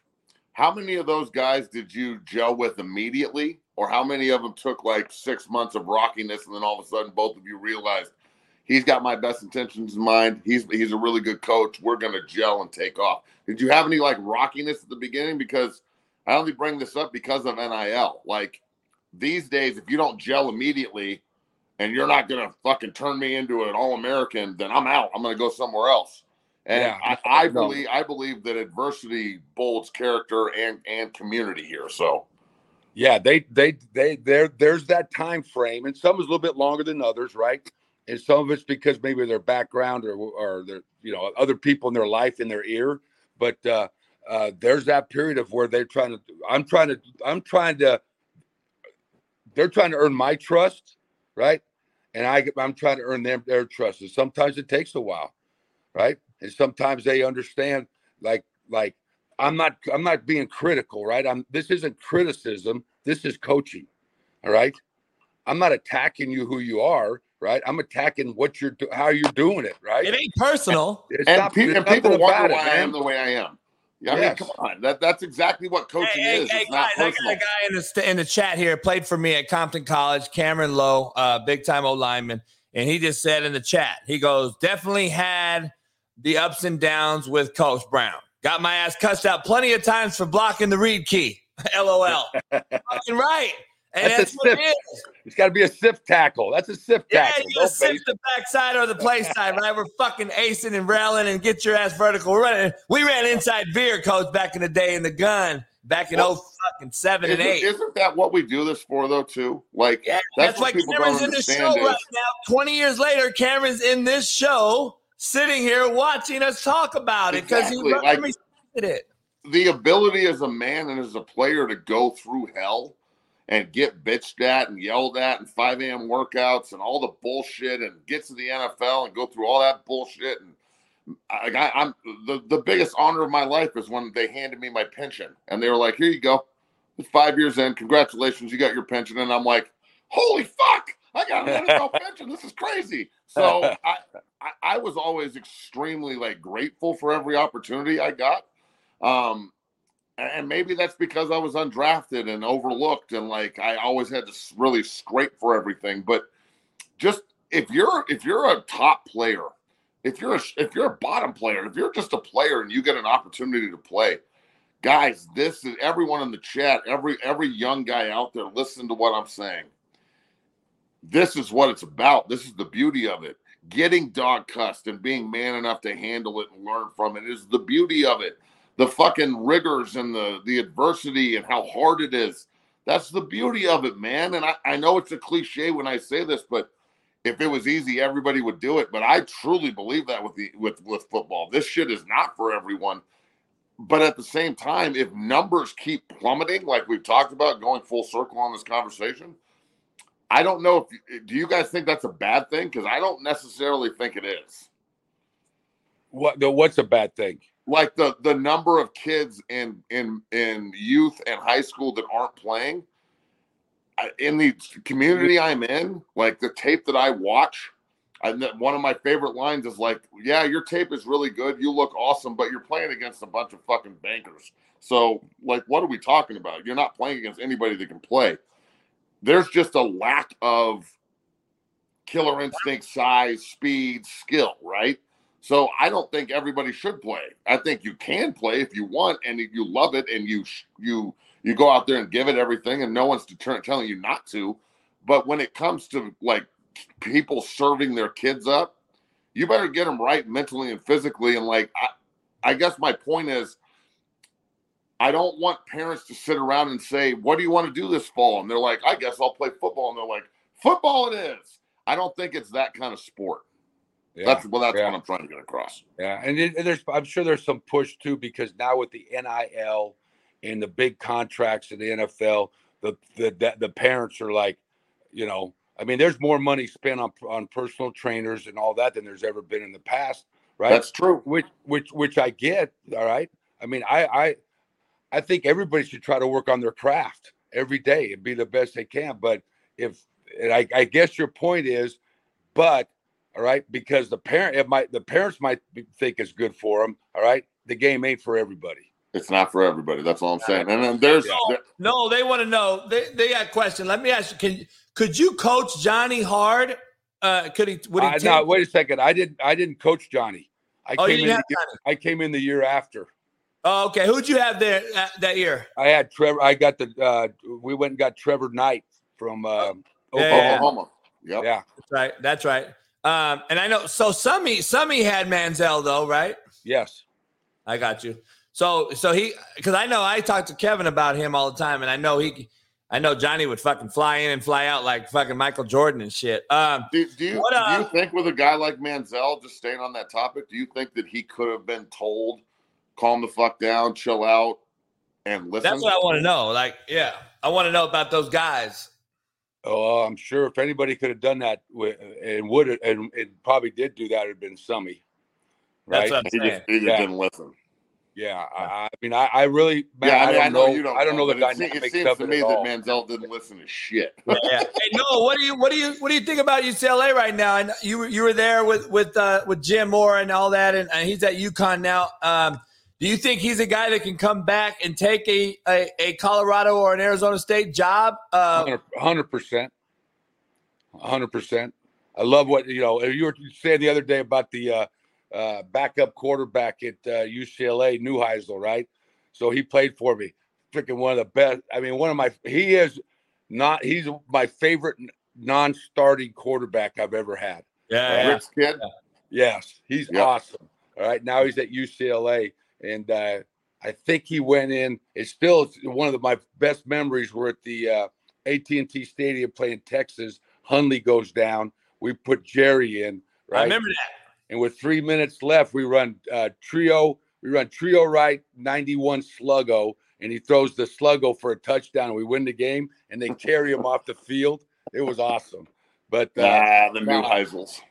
How do you like Chip Kelly? What he's doing this year with that team, and are them and SC on a collision course to be undefeated? I think so. I just talked to Jerry yesterday.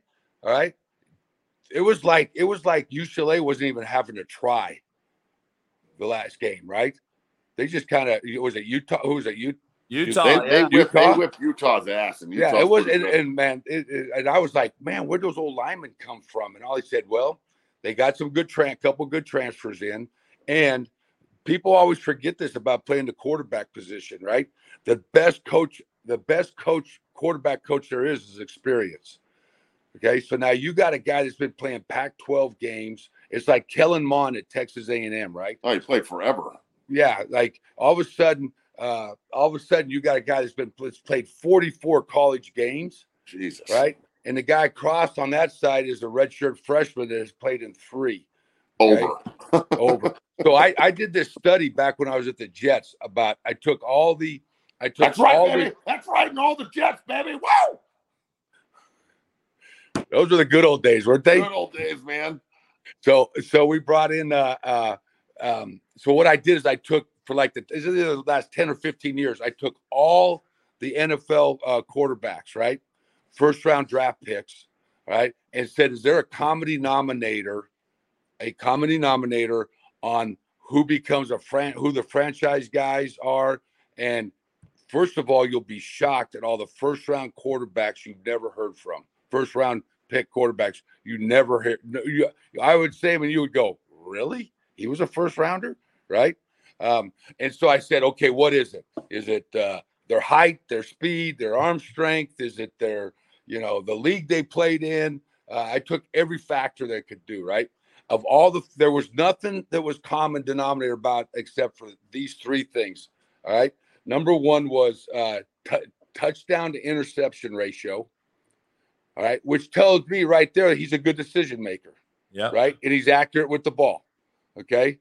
The other one was obviously completion percentage. So those things tied together. And the third thing was they all had in common was they had multiple games played in college.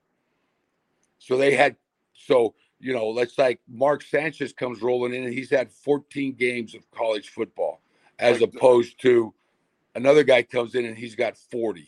like Phillip Rivers or Russell Wilson. They played Yes. forever in college. Yes. You know, like Yeah. Dwayne Haskins, rest his soul. He only played 1 year at Ohio State and really struggled when he got into the NFL. Yeah. So, and then there's no patience at all in the NFL to let this kid get 2 or 3 years under his belt, right? So- and develop as a quarterback. 'Cause Let if me you ask don't you this then. Trey Lance, coach. Trey Lance is a guy. He didn't even fucking play in the last year and a half in college. Games. Two Yeah. games. And so what happens? You're the first round pick of a quarterback in the NFL. You come in. If you don't have those suckers in the playoffs your first year, they're ready to out bounce you and look for somebody else. I mean, they gave Trey Lance 3 Josh games. Rosen. I know you coached him. I played against him in high school. He was at Bosco. You had him. I thought he was pretty damn good in college, obviously. Why do you think he struggled in the NFL? It factor? Is it the it factor? Poise? What do you think? I know the it factor is also a common denominator when I break down these guys. Like, you either have it or you don't, whatever it is, as we all love to call it. Do you think Josh struggled from that, or is it just a victim of circumstance as far as what teams he's gone to, etc.? Yeah, I mean, there's a lot of, that's a long story. Josh is one of the best pure throwers I've ever had. Yeah. All right. Accurate, just comes out easy, puts it wherever you want it. Very, very intelligent guy. All right. You got to watch those guys that are way, way smart. I want the guy that is that will go get in a bar fight. All right. That's my kind of guy. Yeah. All right. That'll that's just one of the guys. Yep. All right. That wasn't Manhattan Beach. Very intelligent, a lot of people in the dorm. Yeah. So I remember that. And then you said it too, right? And Matt knows this. A lot of time it's just as a quarterback, just showing up at the right NFL team at the right time with the right system, right, and the right coach. I mean, who's to say Rosen doesn't end up like Mariota? Mariota was buried in depth charts for 6 years, and now he's starting. So. Yeah, just keep your nose to this. Josh is still playing. He's still a backup in the league, so he can still get another shot. Hey, Noel, you had Brett Hundley. I look at Brett and I look at DTR now, the Robinson kid at UCLA. I think they're similar. Brett had a pretty damn good arm. He got the shot with Green Bay. Got to be there for a while with Rodgers and all that. Do you see the similarities in that, or how do you like this DTR kid at UCLA? I think he's playing like lights out. I think he's playing. I never thought. I remember Bishop Gorman. He was a wideout. Bishop Gorman. He was a wideout because who's the kid that went to Miami? Tate Martell. Tate Martell was the quarterback. I went to watch Tate. What happened? And everybody was saying, hey, all right, but the real good one is playing wideout right now. He'll be our quarterback. So I think he's done. I think the Chip and those guys have done a great job with training this guy to be a quarterback. I think he's an athletic guy. Depends on what system he gets in. Especially with the way we're seeing a lot of these quarterbacks trend. I mean, there's got to be some GMs in the NFL that are like, man, if DTR is there at the end of the first round or the beginning of the second, how can you not take this kid? He's electric, bro. Yeah, I mean, I think he's showing all the tools that he's not just an athlete back there taking a snap, right? Leader, it's so funny you committed. said that because he broke Brecht's 75 touchdown record, all right, the other day, and right when he broke it, Brett texted me and he goes, "There's better be an asterisk on that because I did mine in 3 years. It took him 4." Hell yeah, no doubt. Hey, let me ask you this, Coach. You watch a lot. Are you watching college ball at all? Yeah. Yep. Well, who do you like right now, quarterback-wise, that translates to the league the best? Because right now, my opinion is the kid Sam Hartman at Wake Forest. I think is the most NFL ready. Looking at it right now, I like this kid a lot. I know the commercialized public opinion is going to be. I like that call, by the way. Yeah, they're going to go after the sexy guy. They're going to go after the Bryce Young and the C.J. Stroud and all these California quarterbacks, by the way. But I think Sam Hartman's the most ready right now. That's my personal opinion, looking at what translates to the league. Intellectually, hands down, without a doubt, right? Yeah, no doubt. How do you feel about football Will knowledge? Levis in Kentucky? But let me ask you this, I Noel. like him at Kentucky.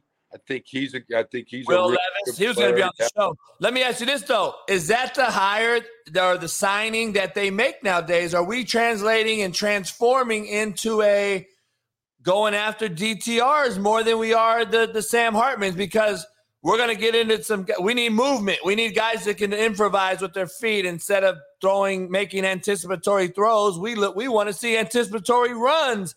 I can't stand watching it, but is that where we're trending? Okay, so go throw. Let's look at offenses in the NFL, right? Okay. Now, if you got Aaron Rodgers, I don't care what the hell offense you run. You got guys like that, right? But that's, to me, is why, like, I think Andy Reid at Kansas City, I think, like, he's a freaking guru, right? Because that's why Patrick Mahomes had the 1 year, right? But he adjusted the thought of NFL offense, and Patrick could fit into that, because if you watch him, it's like, I could call half his play. I mean, it's just like watching a college team that's a RPO, quick screens, run screen, get it out quick, throw your vertical stuff. So I think the trend is to become more quarterback friendly intellectually, right? And then you can have quarterbacks that are more athletic. Like Lamar here. Yeah, this guy's unbelievable. Dude, will you two please talk about Lamar Jackson? Because Coach JB loves Lamar Jackson, Coach. No, I don't. Yeah, I know. I do not, Coach. No one knows I do not love him. But, I love the kid. I know he's great, Coach. I know the kid's character. No, I'm not talking about it personally. I'm talking about quarterback. I know, but my thing is, Noel, like nowadays we're in a position, we're in a game that this kid is deserving of the money because Kyler Murray and Deshaun Watson got paid, Coach. That is why I think he's deserving of the money. That does not mean, though, that he's worth the money. I want to make sure we're clear. Like, I don't believe any of these guys are worth this much money anymore. They're not fucking Troy Aikman. By the way, Matt don't think Troy Aikman can play, Matt. I don't even want to laugh him out of the building. He's not top 10. I know. You better not say anything about Elway.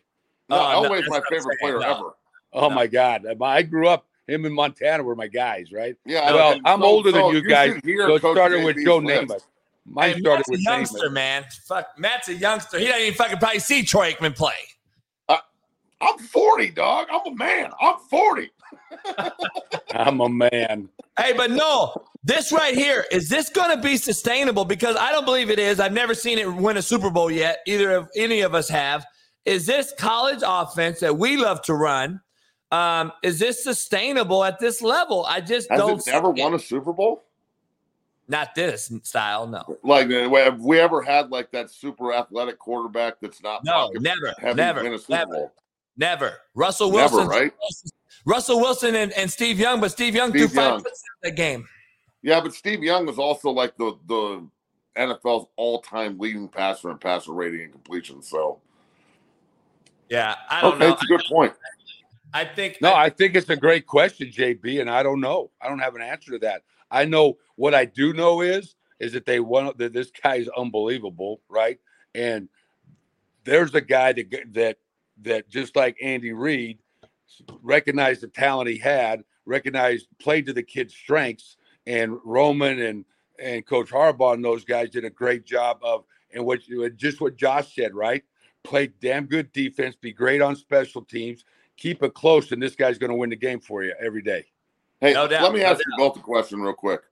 How does Patrick Mahomes and Lamar Jackson fall? I mean, I know that Kansas City moved up to get Pat, but Kansas City was really the only team that was going after him in the first round. A lot of teams were like second or third when he was coming out. I know that sounds crazy right now, but that's true.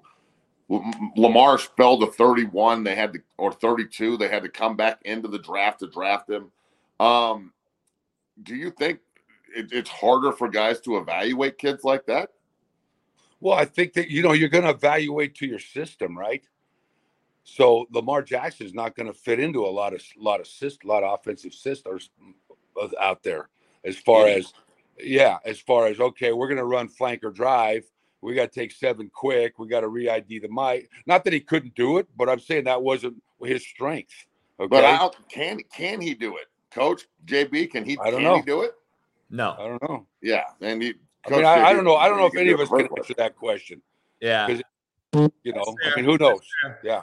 I don't see him sustainable just because the landscape that we have seen for 70 years win Super Bowls has been the guy that can throw the guy open on time consistently and be accurate with it. And if you do scheme me in the second half to pin me in the pocket like they do with Lamar, because he's only scored 6 points in the second half of football games this year as a starting quarterback.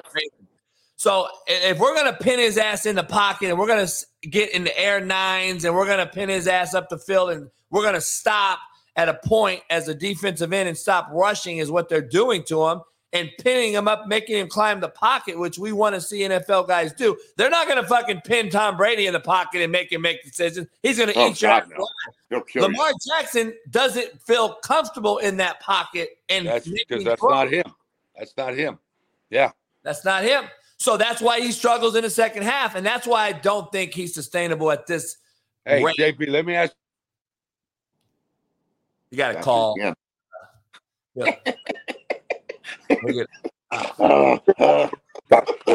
Measurables. Wait, go. Say it again, Coach. You cut out. We're good. Okay, with quarterbacks, there's measurables and there's immeasurables, right? Yeah. So I'm not talking about immeasurables, the it factor, the work ethic, all those things that the great ones have, right? That you said is very common amongst the great ones. Okay, that's for greatness. That's kind of the price of admission. Yep. Okay, those things. All right, just tangible, measurable.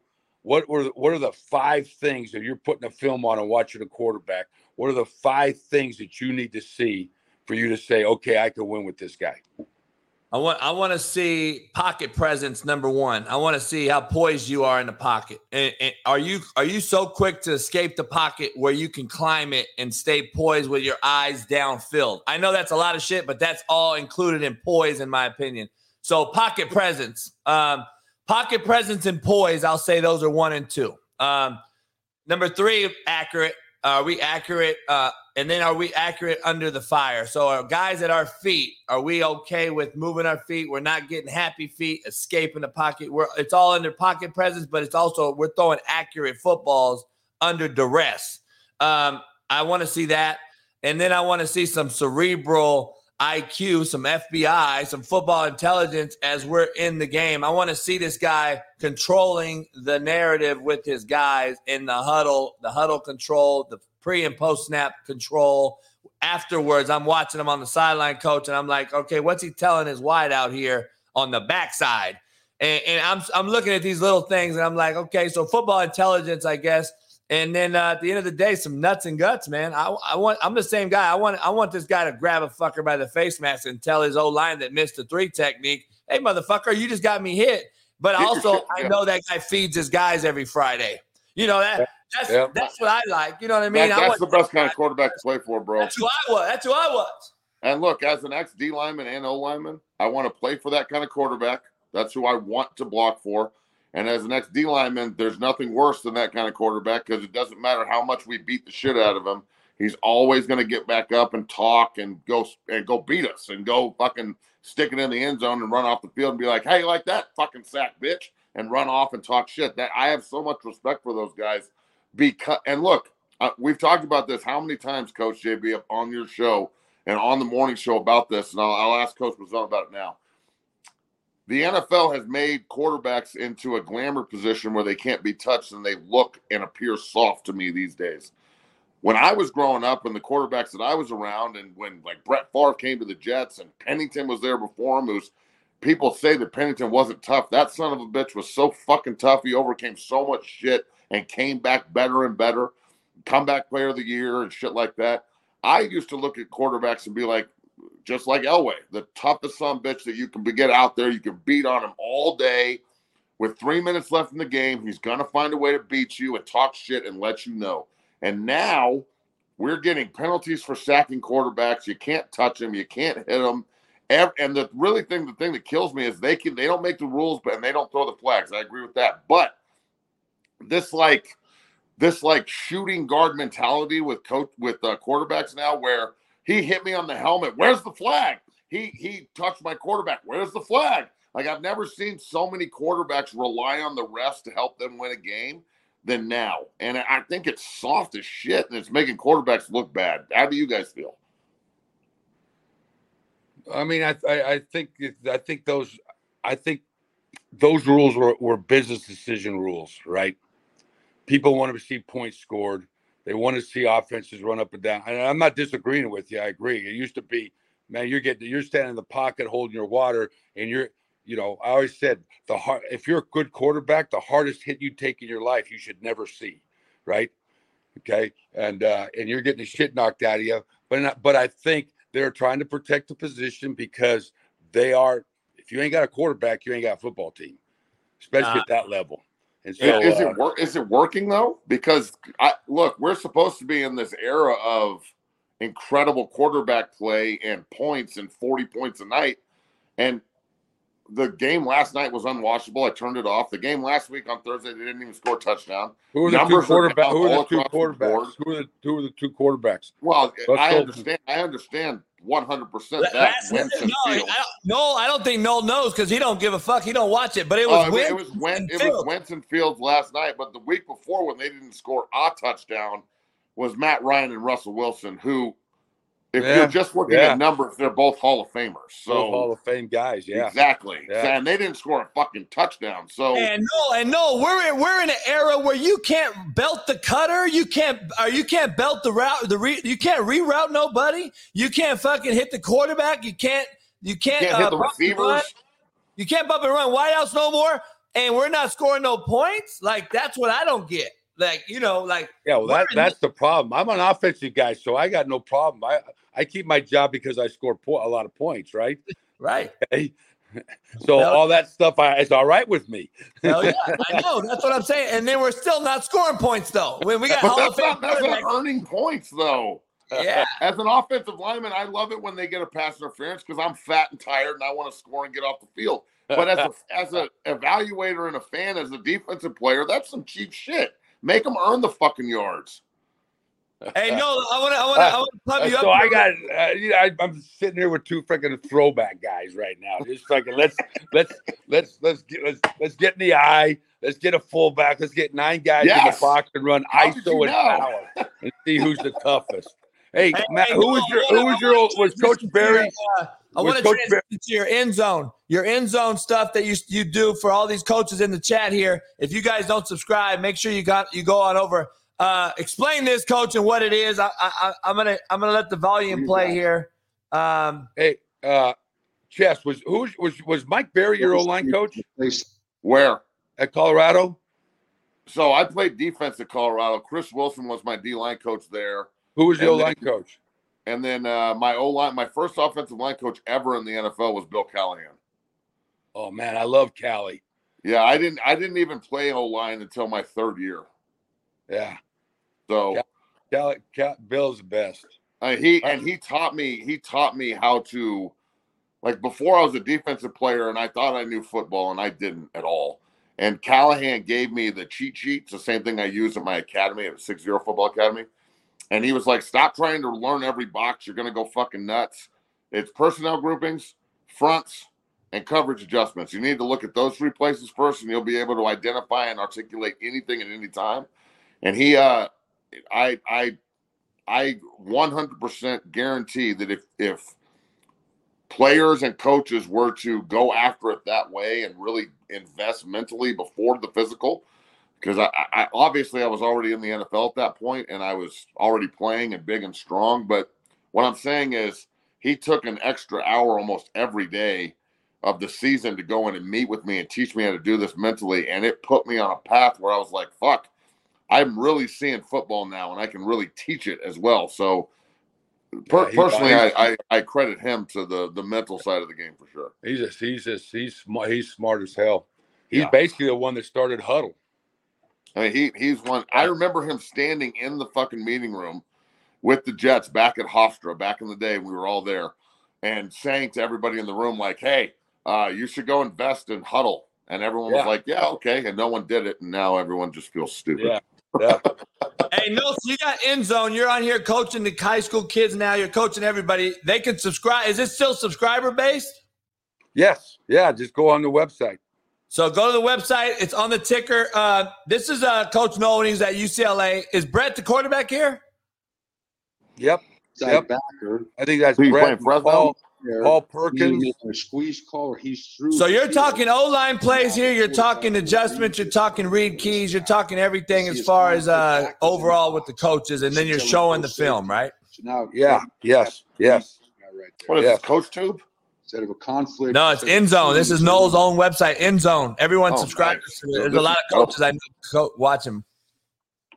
So run that back. Let me just try and see who's. Florida Yeah, now. that's Brett. You know, Brett now, because this guy is going to block, and we're going to throw it.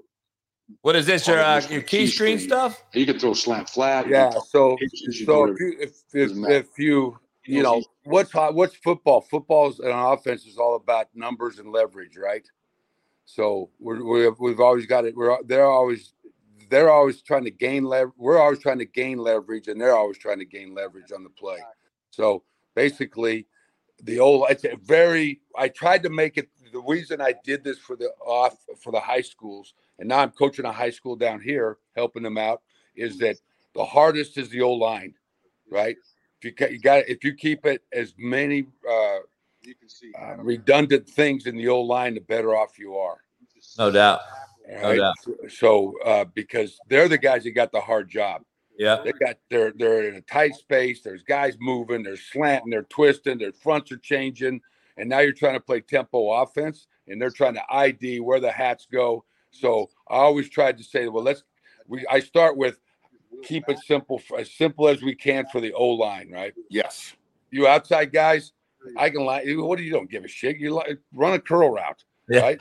Go in motion and run a curl route. No doubt. Half of them don't even know what a coverage is anyway, those outside guys. Yeah. So I try to keep it there. So everything kind of starts off the zone read concept, right? So basically, like Chess has got he's got 5 hats. All right. If he's got 5 hats, well, what 5 hats can he block? Yeah. 5-0, 5-0. Yep. And then the 6th player, all right, becomes responsible to the quarterback. Yep.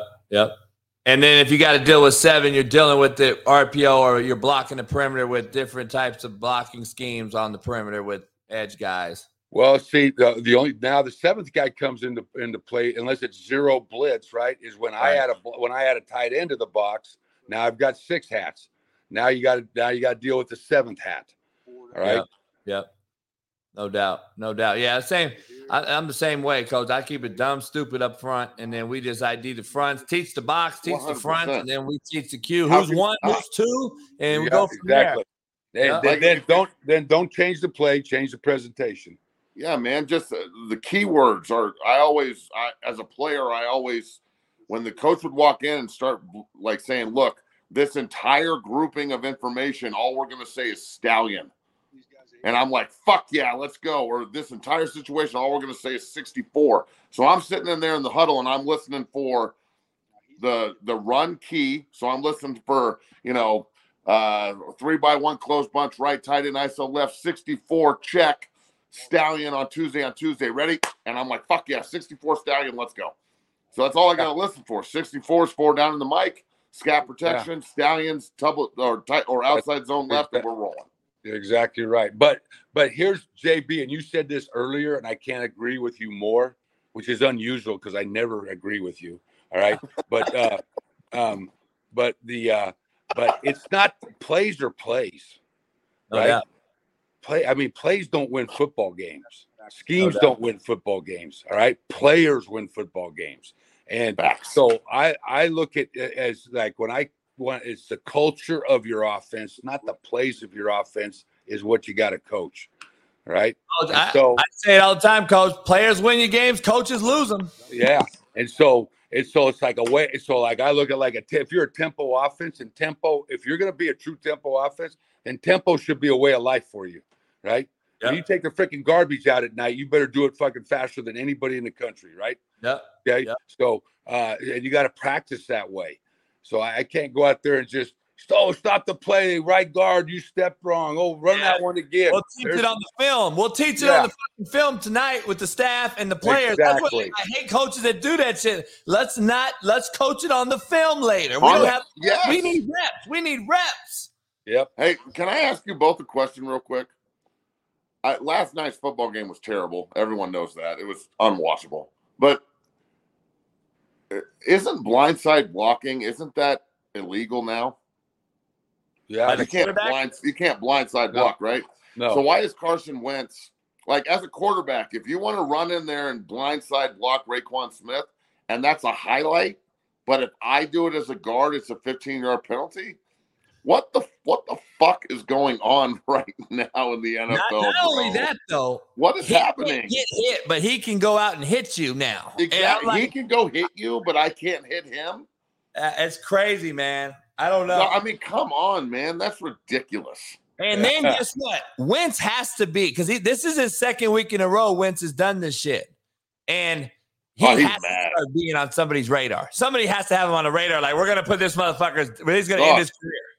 Bro, if he's not careful, he's going to get his fucking head ripped off. Like, or is he though, coach? Like, that's the thing. Or we just so soft, we don't even give a fuck no more. If I'm a defensive line coach, and maybe this kind of mentality is gone from the NFL, but I don't know why it would be, and this is what's happening, I'm going to say to my guys, like, look, man, I'll give you 15 yards once, but make it worth it. Make sure you hit him real fucking hard. Real hard. Make sure it counts, because you only get one shot. Yeah, then what do you do when you get the letter from the NFL on the bounty? Pay fine. Hey, no, before we talk about paying fines, bro. Fine me. I know you. I appreciate you, Noel, for joining us, man. Before I let you go, let me ask you something. I saw you tempo it up a little bit for in New Orleans this year in the USFL for the good old Breakers.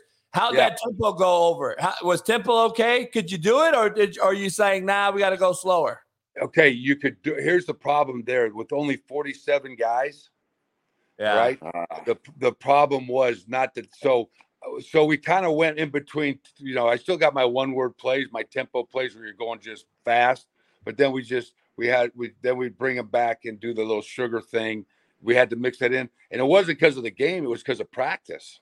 Yeah, you can't practice it because you got six. You know, you don't have enough guys, right? Wow. And enough reps. But no, it was a lot of fun. I tell you, I enjoyed it. Hey, tell everybody your trick play name. Which one? The one you made this year with the Breakers. Oh, Slapdick.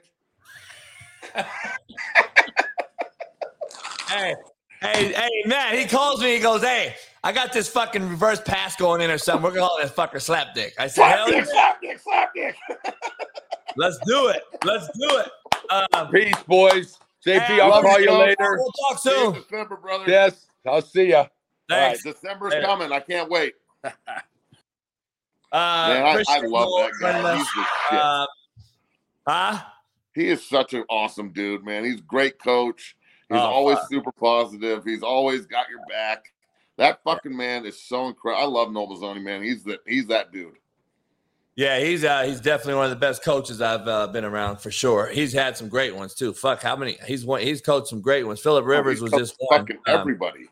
Yeah, he's been through every era too. Like, that's the beauty of it. It's all that experience.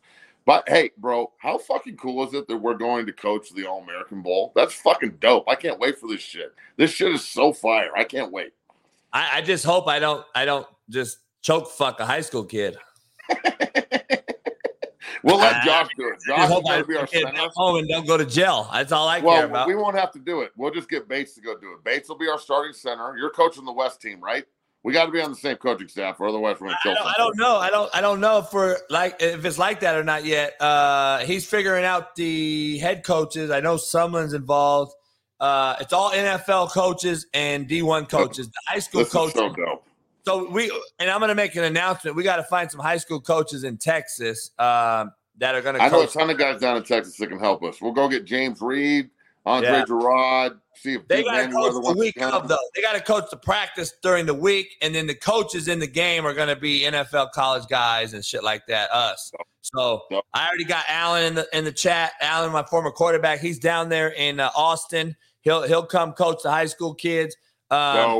They get to make some more. They get to make some money. They get to be around All-Americans, and then get to meet a bunch of NFL guys and guys like Noel and stuff. So I just can't wait to coach one of my fucking guys and get them out there and go smash some face. That's going to be fun.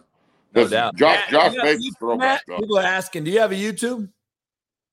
Yeah, it's at 60 Academy. And then we lost the Twitter page, the YouTube page, and the Instagram page a year ago. It got hacked and erased, and we lost all of our content from our first show.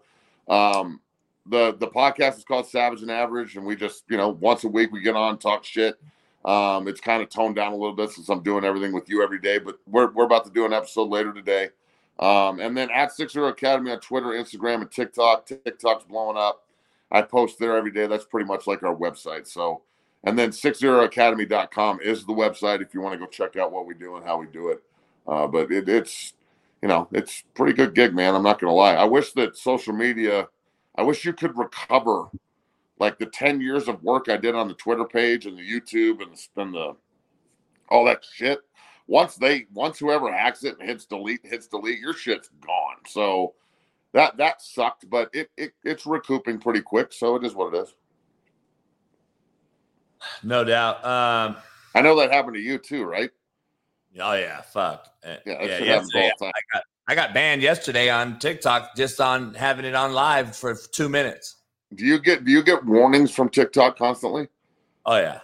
Dude, I got warned the other day from TikTok for commenting on Tom Brady getting sacked. They were like, "This is against community guidelines," and I was like, all I said was, "This is bullshit." Like, what the fuck are you talking about? It's so bad. TikTok's so bad. I'm just waiting for them to ban me for life. They won't ban you for life. You got too many fucking followers. Yeah, but it's inevitable. I think all social media is going to ban me for life soon. I think they're going to come out on this thing and they're going to turn me into Donald Trump on social media. Your brand will just blow up even more. Who gives a fuck? Let's see. Hey, did you watch that shit last night? Yeah, I was going to talk about it. We got a few minutes. And then the weekend games. Buffalo and Kansas City played. Philly and Dallas plays. Like, there's some good games this weekend. Yeah. Last night's game, though, like I said, I watched it on Amazon, which is so bad. I couldn't even watch it, dog. I couldn't fucking lag on to Amazon. By the time I did, it was all fucking fucked up and like behind and choppy. It sucked. I can't watch the game. Yeah, it's fucking unbelievable. Let me They need to stop doing Thursday Night Football, bro, or something, because these games are terrible. Like, they're all of them. When's the last time everybody saw a Thursday night game and they were like, that fucking game was incredible? Every Friday is just us talking about how awful the fucking game was. Hey, Wido, to answer your question, I'll ask Matt. I'll read the question. The question, I'll put it on the screen here. So you know, Wido. Wido's a favorite of the show and a regular. He's on the show with me on once a week. Let me ask you this. Wido, I used to make all my O-line, D-linemen, and quarterbacks do yoga, and in the NFL, we had to do gymnastic ballet. We had to back in the day. We had to do it back in the day. It was great cardio, but it was also very, very keeps you limber. And that was an NFL thing for O-line and quarterbacks. This is back in the early 2000s, though. I doubt they do it now. I don't know. No, I don't think there's any ballet going on, but there's a shit ton of yoga. Like, I do yoga with my guys at 6-0 once, twice a week, every week. Every Sunday, the great yoga Danny Poole comes in, who was my yoga instructor at CU and back in the day in the NFL. He comes in and takes care of the entire Dungeon family at 6-0 every Sunday. Some guys take advantage of it. Some guys are dumb and don't. But that said, the stretching series, the yoga series, as an athlete, I highly encourage it. I think you should do it all the time. And flexibility is one of the keys to staying healthy.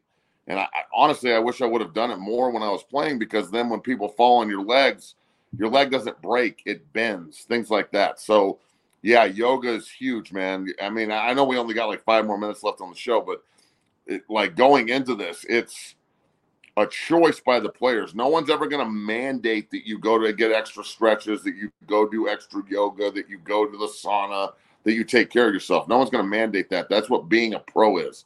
So CEO of yourself. Exactly, man. I tell my guys all the time, you're your own small business. So if you go out and you don't take care of yourself, and you don't take advantage of the opportunities you have to take advantage of yourself, then you deserve what happens when shit goes wrong because the other guys are doing it right.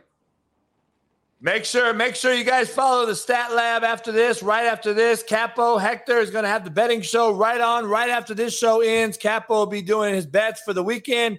And then later on today on the afternoon show, I got Danielle Camella, former professional wrestler, female wrestler, will be joining the show along with Brandon Lang. We'll talk all things betting. Today on the show, at the 1 o'clock show we have another couple guests today at the 1 o'clock hour as well. Last night's show, we got a couple minutes. Last night's game, Matt, every single Thursday night game on Amazon has been atrocious.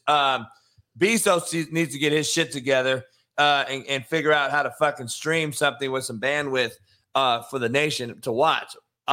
Besides that, Tony Gonzalez, Richard Sherman, who I coached, Tony, who I played with, Ryan Fitzpatrick, who I just love his nuts and guts and grit his whole career, overachieved. And then you got whoever the fuck boy is that's announcing, or the girl. I don't even know. Is Whitworth still there too? And then Whitworth's in there. All right. He just sitting there. It is so bad to listen to them talk and then watch Herb Street and fucking Al Michaels, who's a legend. I love Al Michaels. I don't like Herb Street. For those two to be together, and Herb Street needs to just do college. He's so fucking bad in an NFL game. You can't watch it and hear it. It's just unbearable. And I'm just like, holy fuck, man. Why is this such a bad product?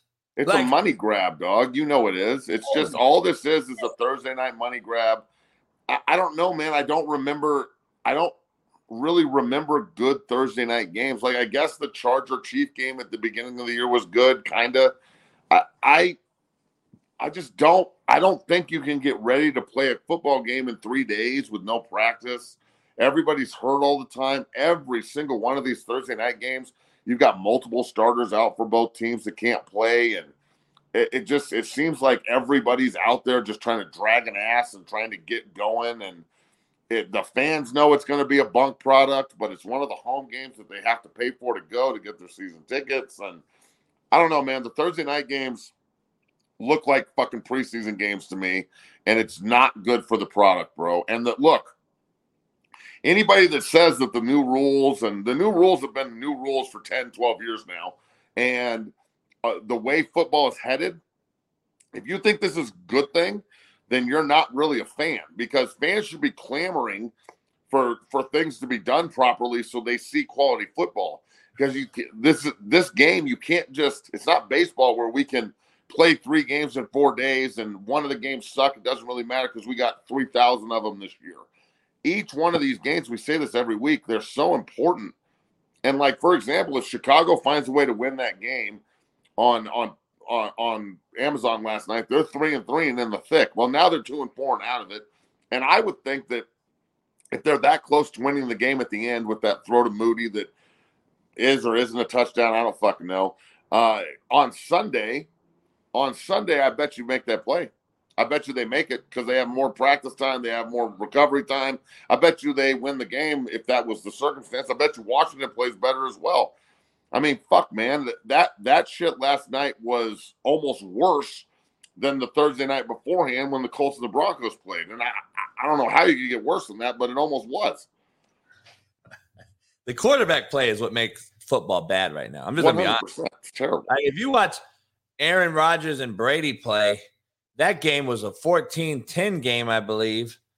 And these are the two greatest, like, of all time, 2 of the top 10 greatest, according to both me and you, right? And nobody to throw the ball to. They couldn't get the offenses rolling. Like, it's like, and we got a less restrictive defense of era. Like, I don't understand do anything on defense, bro. You can't even sack the quarterback anymore. So, and how are we so bad on offense? Like, I don't understand what the fuck is going on. I think I do understand, and unfortunately, this is what nobody wants to hear. But you can't.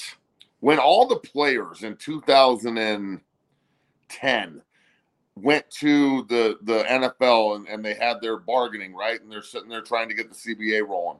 What did they ask for? Less practice time, less hitting, less this, less that. The players don't want to do any of the work anymore. That's the fucking problem. Until the players understand that the product is not, it's not just about getting paid. The NFL is bigger than just you getting a bag. Like the reason people suck and the reason there's no timing and the reason they can't articulate calls and the reason they can't do anything, and not just in Denver, but in Washington and Houston and everywhere. I mean, everywhere people are struggling on offense is because we don't practice, we don't hit, we don't do tempo. Everything's a walkthrough. And that's why the fucking games look like a walkthrough, because everything is a walkthrough. There's no callus. Hey, here's your boy. Another charge. Another one? Oh, yeah. Happened last night, dog. Get the fuck out of here. What happened now? Broad came forward and said he tried to grope her, force her to do oral, and a bunch of other shit. This guy needs to go, dog. Where there's smoke, there's probably fire, but this is like a 1,000-acre forest fire, bro. This is bad. Dog, I want to see this greed and this fucking arrogance the Cleveland Browns have shown the world. I want to see it fucking blow up. I hope they don't win another game. I'm a girl dad. So I want to see this shit fucking blow up. Yep. That's the way it has to be like this. I don't see how, especially now with the new allegation, if it's true or not, I don't give a fuck. It's another allegation for a guy who obviously did some shady shit. And just scummy, so scummy. I don't think you can bring him back week 11, bro. I think there's going to be a huge backlash. Hey, dog, I said it before the season. I don't see him playing this year, and I may not ever play again. I'm just telling you. At some point, and in fact, I remember this happening to a lot of other players, but like what you do off the field affects you on the field. And I don't know why Deshaun Watson is Teflon in that regard. Like, it doesn't make sense to me. Anybody else does this shit and they're banned for life. That's what I don't get. I mean, I don't know, man. Is he got some dirt with RG3 on somebody? Daniel Snyder is now coming back into the fold with his deal coming out saying, you know, I'm gonna blow the whole NFL up if you come out. Is that the way the world is now? It's like if I call you out, I'm just gonna expose all the dirt I know about you. If I was the other guys, I'd be like, expose it, motherfucker. I don't give a shit. I'll tell you what I did. Like, I'm not ashamed of making mistakes back in the past. Like, Daniel Snyder, look, this is the conspiracy theorist in me when I say this, but Daniel Snyder better be careful, dog. Like, I've seen The Last Boy Scout, all right? Don't think that somebody can't get up in a tower and fucking snipe your ass. For real, all the other owners have got big-time bread. If he's sitting there up there and he's saying it's like the mafia and I've got dirt on guys and I'm going to fucking call them out. Well, brother, if it's like the mafia, maybe you should shut the fuck up. Yeah, I know. Hey, Luis Sanchez, I've had Mr. Go on my show, by the way. I know Mr. Go really well. We talk a lot. He's been on this show, so you can go back on YouTube and watch the show he was on. Hey, dog. Yesterday when you responded to old boy on Twitter that I don't think I'm going to ever be able to get to sleep again, I almost crashed my car laughing as hard as I was like, oh my fucking God. Wait, what's that? What happened? Yesterday, the dude that came on that was like, there's too many commercials. I can't watch the show. And I'm like, dog, there's like 2 commercials at the beginning. What the fuck are you talking about? And you're like, oh, well, fuck. How are we ever going to get to sleep tonight? Oh, yeah. Like, who gives a fuck, motherfucker? Like, complaining. Like, why the fuck would you comment then? Don't even say that. That's what social media is. Just a bunch of people sitting around bitching. No, that's all it is. Like, they're fucking jacking off to me and you talk. And, like, oh, my God. Coach JB and McChesney are so informative. Oh. And they're fucking arguing against each other and nobody's quitting. And I can't even see the chat line, so I have no fucking clue what any of you are talking about, nor do I give a shit. Hey, JB and Matt argued and nobody quit. What the fuck? I love it, dude. Hey, we disagree with each other and no one fuck you, JB. I'm out. I quit, bro. Oh, fuck, dude. It's unbelievable. Anyway, I appreciate you coming on, man. Enjoy the weekend. Brother. We'll chop it up. We'll try to hook up this weekend and set up next week. Get ready for this week's show. You're the man. Have a great weekend. All right, you too, man. Peace. Later, brother. Make sure you head on over to CoachJBStore.com, get you some merch. And like I said, I'm doing this giveaway on Hate Me Now, Love Me Later football signed. So check them out, CoachJBStore.com. Also, my book, all the new gear, plus the T-shirts came out fire. Plus, I got the hoodies. Make sure you hit the like button, subscribe. Become a member today if you're not one. We will eventually be all members only, man. So like I said, the show is growing. I appreciate all you guys. Head on over to fightcamp.com/CoachJB and Roman. Check out ro.co/CoachJB. The link Wido is putting in the chat right here is Capo's betting show right after this, the Stat Lab. If you're not listening to him talk bets, you should go do it. So go on over right after this and check out Hector's link. It's right there in the link in the chat. Check it out. Go on over to Hector. He does a hell of a job betting. And next week, I'm going to start popping on with Wido and Hector, and we're going to start shooting the shit. And I'll have Brandon Lang on later today, and maybe Capo will join us later on with Wido, and we'll break down the college and football games this afternoon. I got a few guests on this afternoon.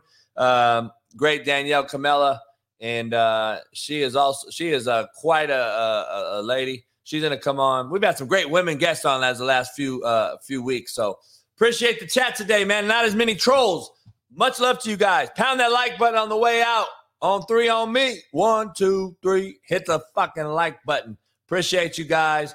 And I'm going to check you guys out today. 1 o'clock. Don't miss it. Let's blow it up. Appreciate you. Peace.